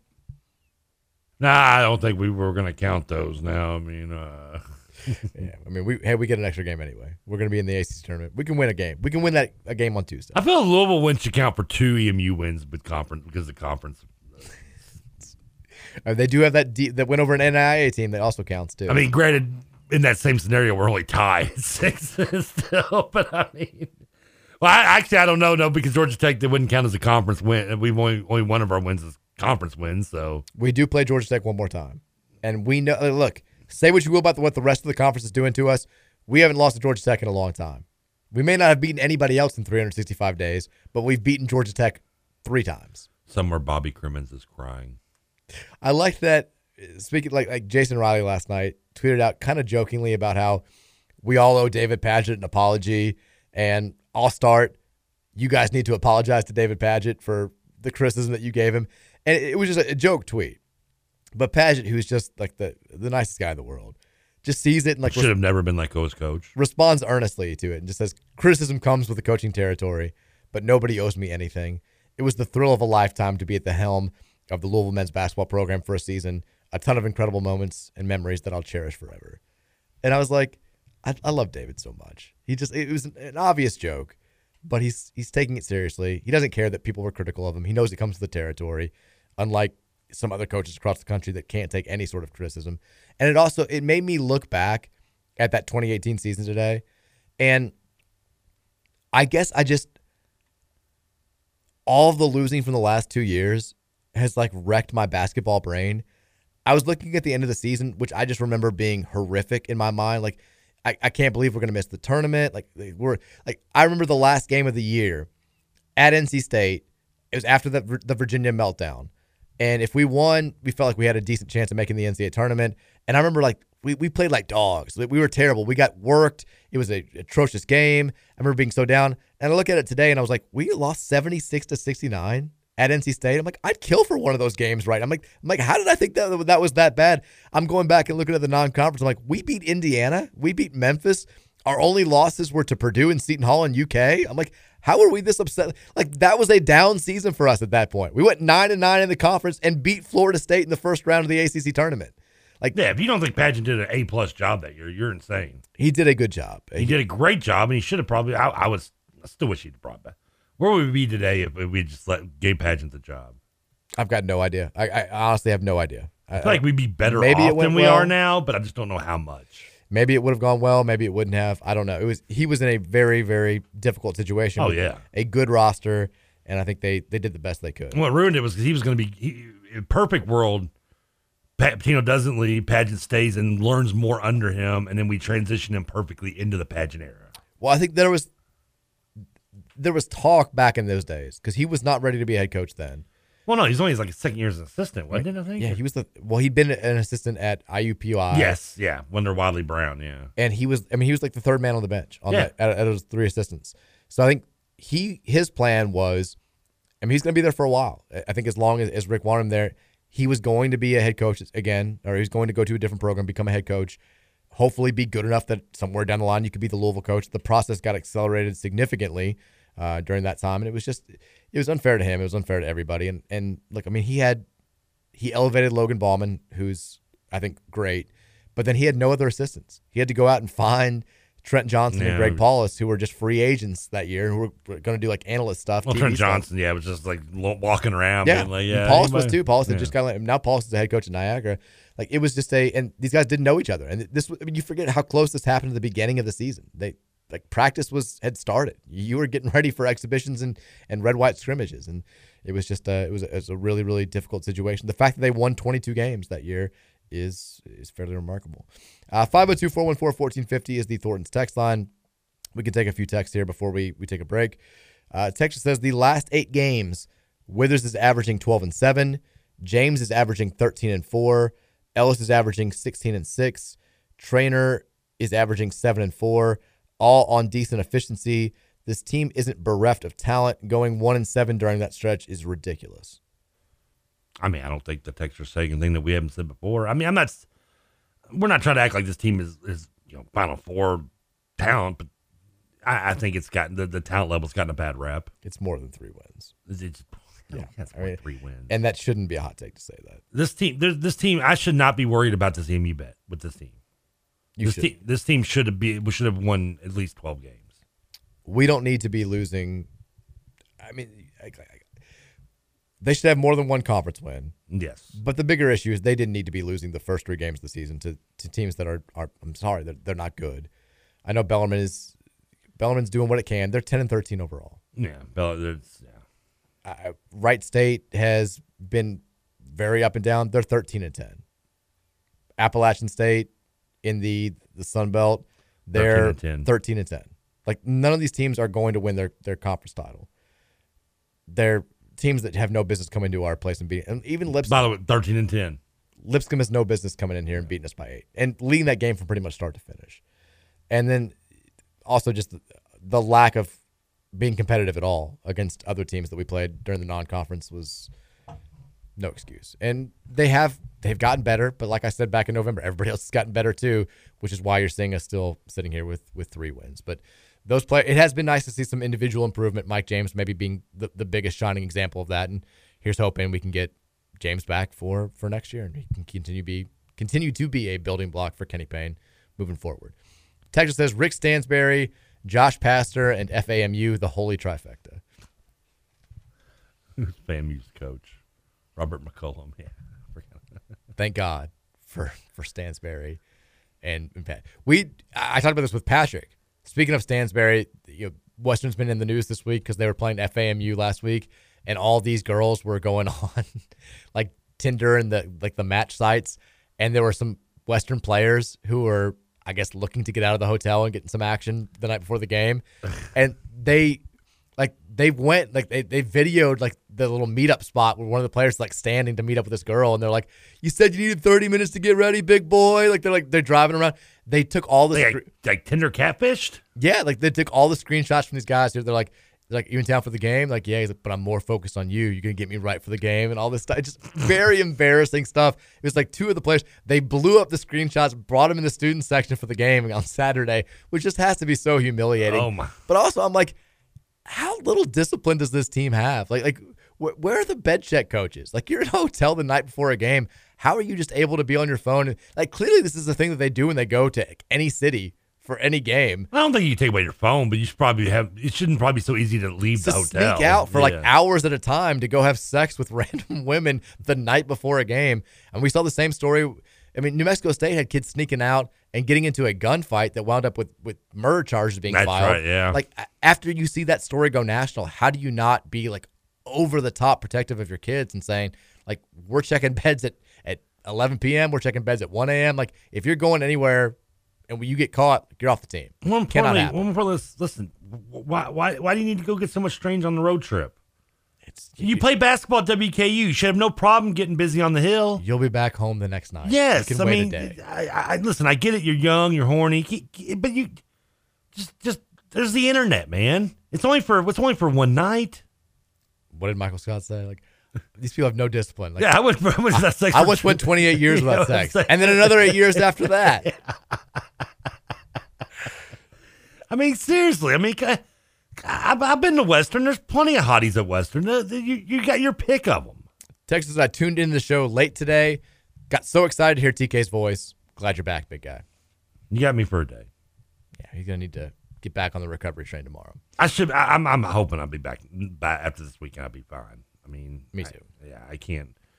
I better be. It's Super Bowl week. I'll be honest. If this almost gust to say, this bleep is still affecting me after another couple of days, I will be upset. I don't blame you, because he's I don't know. The best way to describe it is it's just like constantly stomach cramps, like over and over. It sounds terrible. And they don't last long, but I'll get them for like 30 seconds and they'll stop, and then like 5 minutes later I'll get it again for 30 seconds. Now, luckily they have been very fewer and far between. Like, I've had maybe a handful since I've been on the show today. I'm sorry, but it's all right. It's nothing you can do about it. Maybe the doctor gave me a little more tension yesterday. Texture says this is the winner of the tickets from yesterday. Okay. Texture says Trevor got the dog pill that Kramer got when he was sick. Also, thanks for the tickets again. I totally folded under the pressure for my kid's first game and forgot to record it when we would have been on TV, and also forgot to take a family picture at the arena. At least we got the W. Last thing, I only guessed Jared West because you said he hit 2 big threes at the end earlier in the show. Our leading scorer all season was at 9 or whatever, so it seemed like a good bet. He scored 20 in that game. So, great bet. That dog was Smuckers, wasn't it? I don't remember. I think it was Smuckers was the name of the dog. I don't remember. And the dog would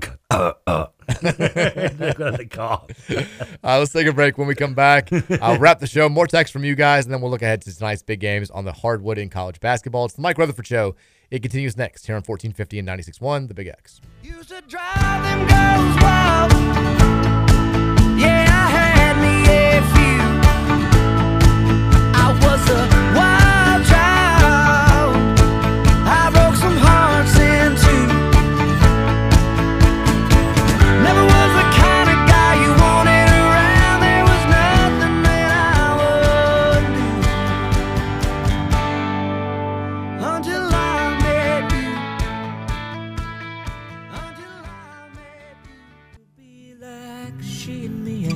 fears of death, conceived in love. Sun is gonna shine above. And even though we ain't got money, I'm so in love with you, honey, and everything will bring a chain of love. And in the morning when I rise, bring a tear of joy to my eyes and tell me everything's gonna be alright. Seems as though. All right, final segment here of the Thursday edition of the Rutherford Show. Happy Groundhog Day to the you. songs they were just what was on the little trending thing on YouTube. Other than Sunday Best, I just went with the best song I saw. On the I like it. Like the suggestion bar on the side. Pretty much what I did today. How do you go from Sunday Best to Croce? No, it's not Croce. What are you talking about? It's me Loggins. Oh, is it? Loggins and yeah. No, I'm sorry. Butchered that one. Loggins and Messina. Ain't got money. I'm so in love with you, honey, and everything will bring a chain of love. I mean, still, point still stands. How do you go from Sunday Best to Loggins? Well, do you know the name of the song? Just Sunday. What is it? Danny's song. Danny's song. That's right. I still don't know. I don't know how we go from Sunday Best. You know the words. You don't know the name or the people who sing it, though. I know. That's how I exist. I know a lot of words of songs. I couldn't tell you the names to half the songs. You do remember, but we talked about this on Monday. I vaguely remember. You remember lyrics I like that very song. easily. I love Danny's song. It's great. It is a good song. 502-414-1450. If you got thoughts before the end of the show, hit us up on the Thornton's text line. We will read some and get you ready for. What do you have going on the Big X tonight? What's on? We got Western Kentucky coming on at 7:30. Who do they play? We don't know. Not FAMU. Not FAMU. I don't know. They've already lost their 2 games to FAMU. I can tell you that right now. FAU plays UAB tonight in CUSA action. I am just trying to. Western plays UTSA. The Fighting Will Steins are in town for an 8 o'clock tip. But UTSA just 1-11 in CUSA. Western's just 3-8 in Conference USA. Well, luckily it's a home game, so we won't have anybody getting in trouble. Are they going to fire Stansbury? They can't fire Stansbury, can they? I mean, this is a talented team that's 3-8 in Conference USA.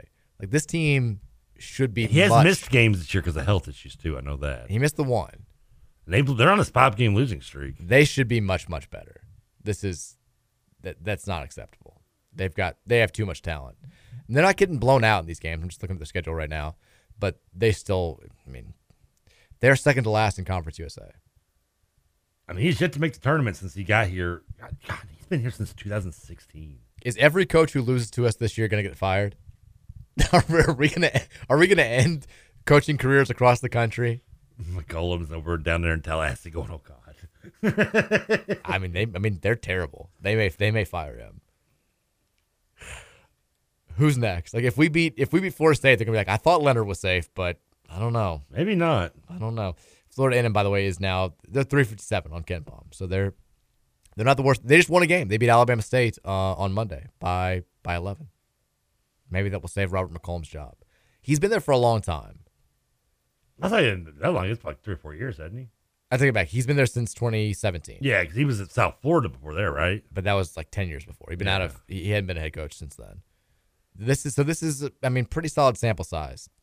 And they've been bad every year. He has not produced a winning record yet at Florida A&M. This may be it for him. We may legitimately, all 3 teams we've beaten, if this is how it stands, may end up firing their head coaches. I mean, Stansbury is in his 7th year with no tournament appearances, and the last several years have gone down in win totals, 27, 20, 20.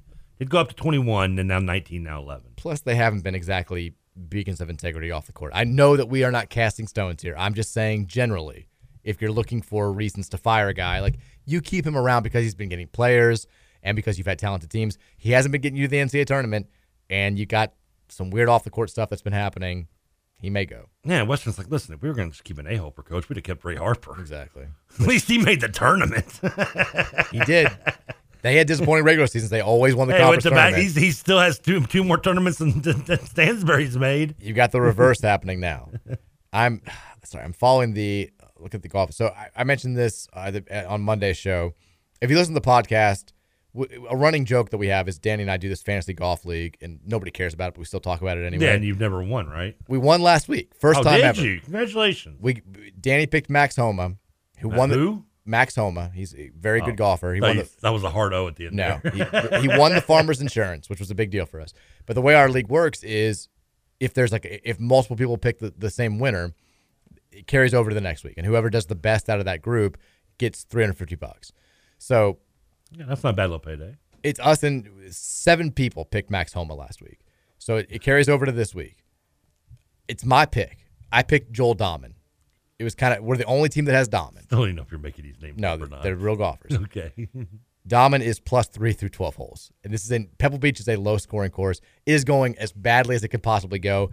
The week after, with money on the line, the week after we finally win a tournament, it's my turn to pick, and my guy's trending towards missing the cut. You're pooping the bed. I'm not. I feel like I've been carrying this team the last few years. Now Danny's stepping up, and he's winning tournaments, and I'm just completely dropping the bag. It's bad. I mean, you want me to jump in on this? I mean, you can't go much worse, can you? Well, it's only the second tournament of the year, but I'm costing us money here, and I feel pretty bad about it. I need Joel to step it up. You just had a kid. You're a father, for Christ's sake. Step up. Stop embarrassing your son. Yeah. Get some birdies, Joel. 502-414-1450. I just saw the clip. I didn't realize it was on this day in 2003 that Peyton Manning goes off on Colts idiot kicker Vanderbilt. Oh, I love it. I didn't realize that was on February 2nd, 2003. That's 20 years ago. Texas says, what's the worst record for a conference champion that punched their ticket to the tournament? Are you talking like Power 5 or just any conference? If they're talking any conference, like I remember Holy Cross had a team a few years ago. They won the conference tournament, and they'd won, I think, 2 games in the conference season. And it was crazy because the Patriot League is one of those leagues where usually decent. Not really. No. But every game is they don't play at neutral sites. ESPN wants them to have the crowds there. So basically, if you are a lower seed, you're playing on somebody else's home floor every game. Holy Cross had not won a single road game the entire year. They won back-to-back-to-back-to-back road games to win the Patriot League tournament. It was a wild thing. They may have had the worst conference record. As far as like major conference teams, I couldn't tell you. I mean, I know a few have made it with losing records. The Georgia team is the only one that comes to mind. That's what I was thinking. We looked up Georgetown a few years ago. They were bad. The team that basically knocked us out of the NCAA tournament 2 years ago. I know there's been teams with losing records overall. But I'm a fan, for example, FAMU. I remember the year that there's usually one every year. They played Kentucky in the first rounds of 16, had a losing record because they were like 12-16 or something overall. Yeah, there's usually one of the teams in the first 4 almost always has a losing record. But if we're talking like teams that from power conferences that made it, Holy Cross in 15-16 was 15-20 overall, 15-13 in conference, or 5-13. I'm sorry, in conference. So they had 5. Yeah, they were 8 games below 500. See, that may be the worst. That's pretty bad. It's tough to beat. Any idea who they played? Let's see. It was Patriot League, so probably Bucknell at some point. They actually won their first 4. Holy Cross. They beat Southern in the first 4, and then got blown out by Oregon. Oh, and the NCAA tournament. Yeah, NCAA. I'm sorry. Yeah, gotcha. The fact they won their first 4 is still pretty. Texas sends a picture of last night's student section. I use student section loosely here, with holding up one of the big heads of Prison Mike, which is funny. Yeah. The students, man, after a few good years of the student section, the students have not. There's no student section this year. It's like a row of like 11 kids, and it's hard to blame them. But like it had just gotten revived. We had Ethan Sprouse in here who had been leading the student section. They'd been so good for home games. COVID just threw a huge wrench in everything. And then now with the team being so bad, it feels like the old days. No students are going to the games. Texas says, did anyone suggest the rail yard for the stadium nickname? I've heard the yard a few times. It's not a bad one. I like that. I mean, you can't go wrong. We need to come to a consensus, though. We can't have some people calling it the Fed, some people calling it the bank, some people calling it the yard. We need everybody on the same page. I think we can all agree it's still L&N at Cardinal Stadium. Just L&N's fine. L&N Cardinal Stadium. Texas, did I miss the explanation for why Trevor is driving to the Super Bowl instead of flying? I don't like to fly. There it is. Two reasons. One, I'm not a fan of flying. Two, for 2 reasons I'm not a fan of flying. One, things that big should not be up in the air. And 2, I'm too... There's a great Kevin Smith stand-up that sums it up. I'm too fat to fly. It's very uncomfortable to fly for a man my size. And I'm not taking first class. Now, plus, I'd rather drive. I want to say I'd rather drive. That way I can I like to drive. I like driving. I like to drive. I like road trips. I love putting some music on and just chilling and enjoying the atmosphere. And I'll probably take my time and like make some stops. Like I've always loved like the old like Billy the Kid and Wild West stuff. I'll be driving through New Mexico, right in Lincoln County, where the heart of that is, and Lincoln County Wars, which was the inspiration for Young Guns, underrated 80s movie. Lou Diamond Phillips brought us Regulators. Mount up. Regulators. Mount up. Regulating all types of property. If, let's say that because we don't know what your health's going to do over the weekend. Let's say there's some scenario where like, you can't drive. The only way to make it to the Super Bowl is you've got to fly. Patrick with his great insight too on there. What do you say? Can't take certain things on. Yeah, no, you can though. You can get away with it. Well, yeah. If you had to fly, would you to make it out to the Super Bowl? Like if they said like you can't go unless you fly, yeah. Okay. Yeah. Hopefully it doesn't come down to that. Yeah, but I mean, also if I'm gonna fly, I'll push what I can to get a direct flight. Like I hate doing layovers and stuff. It's annoying. It's very annoying. Texas, we beat Josh Pastner. That's all that matters. Go Cards. And for the record, Phoenix to drive, I've looked this up. It's a 24-hour drive, which, I mean, I can do that. And, I mean, I'll just drive halfway, stop, and drive the other half, and I'll be there. Texas, I feel like the clip at which Withers is shooting from three isn't being talked about enough. 43% is super impressive for anybody. He's been a great outside shooter this year. There's no doubt about it. I think just the way that it looks and the fact that he hasn't been a great outside shooter the last 2 years, it has people being like, oh, you still get a lot of like the no, yes from people when Withers takes outside shots. He's our best 3-point shooter. There's no way around it. I don't know no, yes when him takes outside shots anymore. I'm good with it. Well, now we're all just kind of like, well, whatever. I don't think there's anybody on the roster I say no, yes to on this roster taking the three. Really, there are a lot of people I say no to. There's no yes involved. Even when it goes in, I'm like, still no. Don't maybe Curry, but I mean, yeah. Although, remember the video? He was made 4 in a row this summer. What happened to that? That's true. Where did that go? And I had to rewind that last night to see if that dunk did go in. It did look weird. Like, I'm starting to get bits and pieces of my memory back to last night's game now as we talk. Like, it's coming back in flashes now. I sided with the announcers. They were like, did that go in? I'm like, I thought it God. did. I was like, am I seeing things? Texter says, Betty Davis had Marty Feldman eyes. Sends a GIF along for it. Texas, I just checked the interwebs, and yes, U of L is still undefeated in the month of February and has the most wins in the month of February. 1,000 winning percentage. Best of any coach in the history of U of L basketball. How about that? And you all know that tournament selection always matters about how, what have you done for me lately? It used to. It should still. Yeah. We need to go back. Don't screw us, committee. We're going to win the day. We're winning the damn conference tournament. I think my Barnhart's don't make committee, do they? He's gone now. He's off. Texas, I'm rolling on the floor. Colitis, got a bad bout of that colitis. It's inflamed. Are we allowed to say that? I mean, it's what you legitimately thought. That's what I thought it was. Texas, there are so many ways to Trevorize the word colitis that I am impressed you kept it PG. Good work, Mike. I tried. I mean, that's what you thought it was.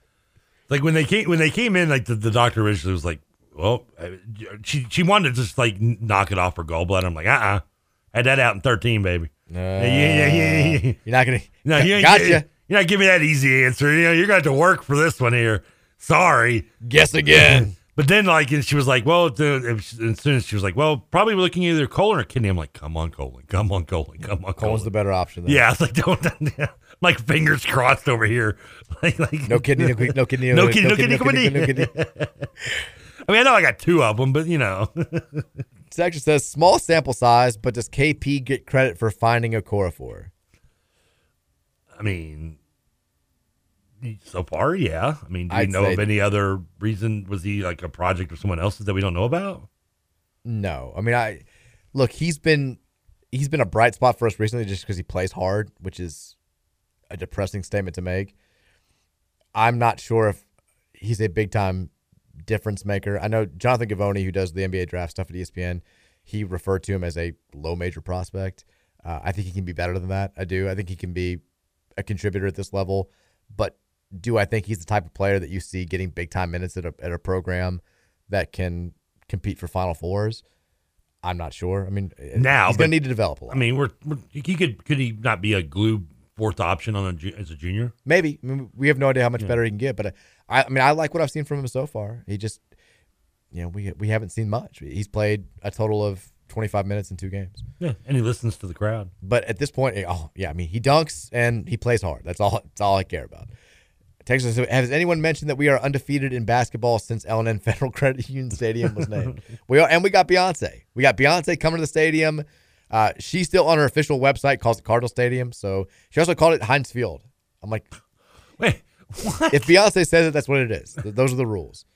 Beyonce's overrated. Trevor, I didn't even have to ask to know that you thought that. Hey, I know a Beyonce song, though. I would hope you know at least one Beyonce song. I know one. Texas Stansberry has been very ill. Give him a little grace. I didn't know he'd been that bad. Well, he's missed time, yeah. By the way, I do know a Rihanna song. She does the Shy Ronnie song. She does. She wasn't a Shy Ronnie. Shy Ronnie. That's how I know her from Shy Ronnie. What's wrong with Rick Stansberry? I know for a fact he missed at least one game. Yeah, that's the same. And it was for illness. But he's been back for a little bit. How much he's missed since then, I don't know. Yeah, I'm hoping. Yeah, I know he's back now, but hopefully it's not something really serious. Texas says people snuck out of the hotel all the time when I played for Rick. It was easy, room check, wait a few, dip. Stories I heard, they weren't sneaking out; they were sneaking in. Yeah, that's kind of what I heard. More of the stories I've heard from back in the day. There was mostly people getting snuck in and snuck out. Texas, we win the day that Trevor isn't on radio. Is that a coincidence? Hey, I mean, I'm taking Saturday off anyway. So I mean, you missed it. There've been, because you've been out for a couple of weeks since the season started, so I know you've been gone for game days since then. And I was at the Syracuse game and we lost that. Yeah, I don't think we won those, although we should have won. Yeah, it's true. That would have been bad for you if we had won that time. Then the evidence would really start piling up. There's not much sample size. There's only 2 other times. And I know I was here for one of them because we were in Southern Indiana for it. Texas, have you all seen the story about the Louisville male teacher who was arrested for dressing as a woman just to do some very inappropriate things that can't be talked about on radio? I have not. Louisville was in male gender or male high school? That's why I was thrown off. I saw that the manual teacher got sentenced to like 3 years in jail. The one who's the head of the journalism program. Did they have a journalism program? Yeah. For filming a very underage person, which is terrible. But I've not seen that story, no. Texas, we are undefeated since I adopted and named him that, though, so since credit to Louis. Am I taking my fandom too far by naming the dog I just adopted Louis? We are undefeated since I adopted and named him that, though, so credit to Louis. No, you're not taking your fandom too far. No. I've got friends who's named every single one of their pets after various, like they had a fish named Gorgie. Their dog's name is Teddy right now. I mean, I named all mine on sports. The only reason I went with Game of Thrones this time was because I had 2 girl dogs, and I didn't want to. I mean, what was I going to name them? Yeah. I don't know a lot of the women's sports. Sorry, the Jeff Walls and the women's team, but I didn't have any other options. Could you go on Haley, Angel? Katina? No, that's the opposite of what we're trying to do. I know, that's my point. So that's why I went with Game of Thrones. Texas, I see that Tim Sullivan has an annoying piece on U of L basketball with Jerry Eves' insights. I didn't think it was that annoying. I didn't read it. And Eves' quote wasn't even like overly defensive. It was kind of, almost critical of Kenny Payne. His quote was all about how, like, he basically saying he needs to find an identity. Like, he needs to find something and stick with it. Like, we've played man-to-man defense this year. We played zone this year. We've played some trapping this year. He's got to figure out what works for him and sticks with it. Like, I didn't think it was that annoying. He basically just said the gist of the story was Kenny Payne's not going to get fired anytime soon, but if he wants to stay here, like, longer than a couple of years, he needs to get it going a little bit.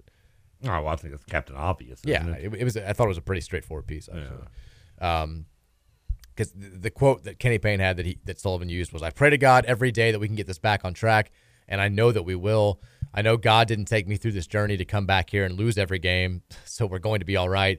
We're going to figure it out. We're going to get this program back. Next year will be better. I don't know how it could be any worse," was the Payne quote.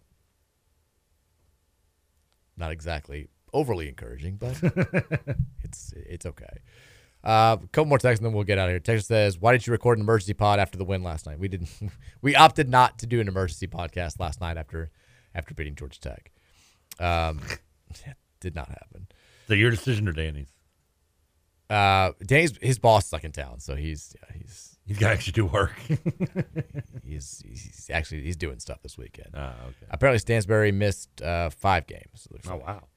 He came back on January 26th. He's out for a while. Hopefully he's okay. All right, tonight in college basketball, a couple of games.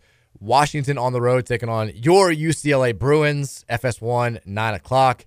He's a tip-off. UCLA is a 17.5-point favorite. It's a big line. That's a big line.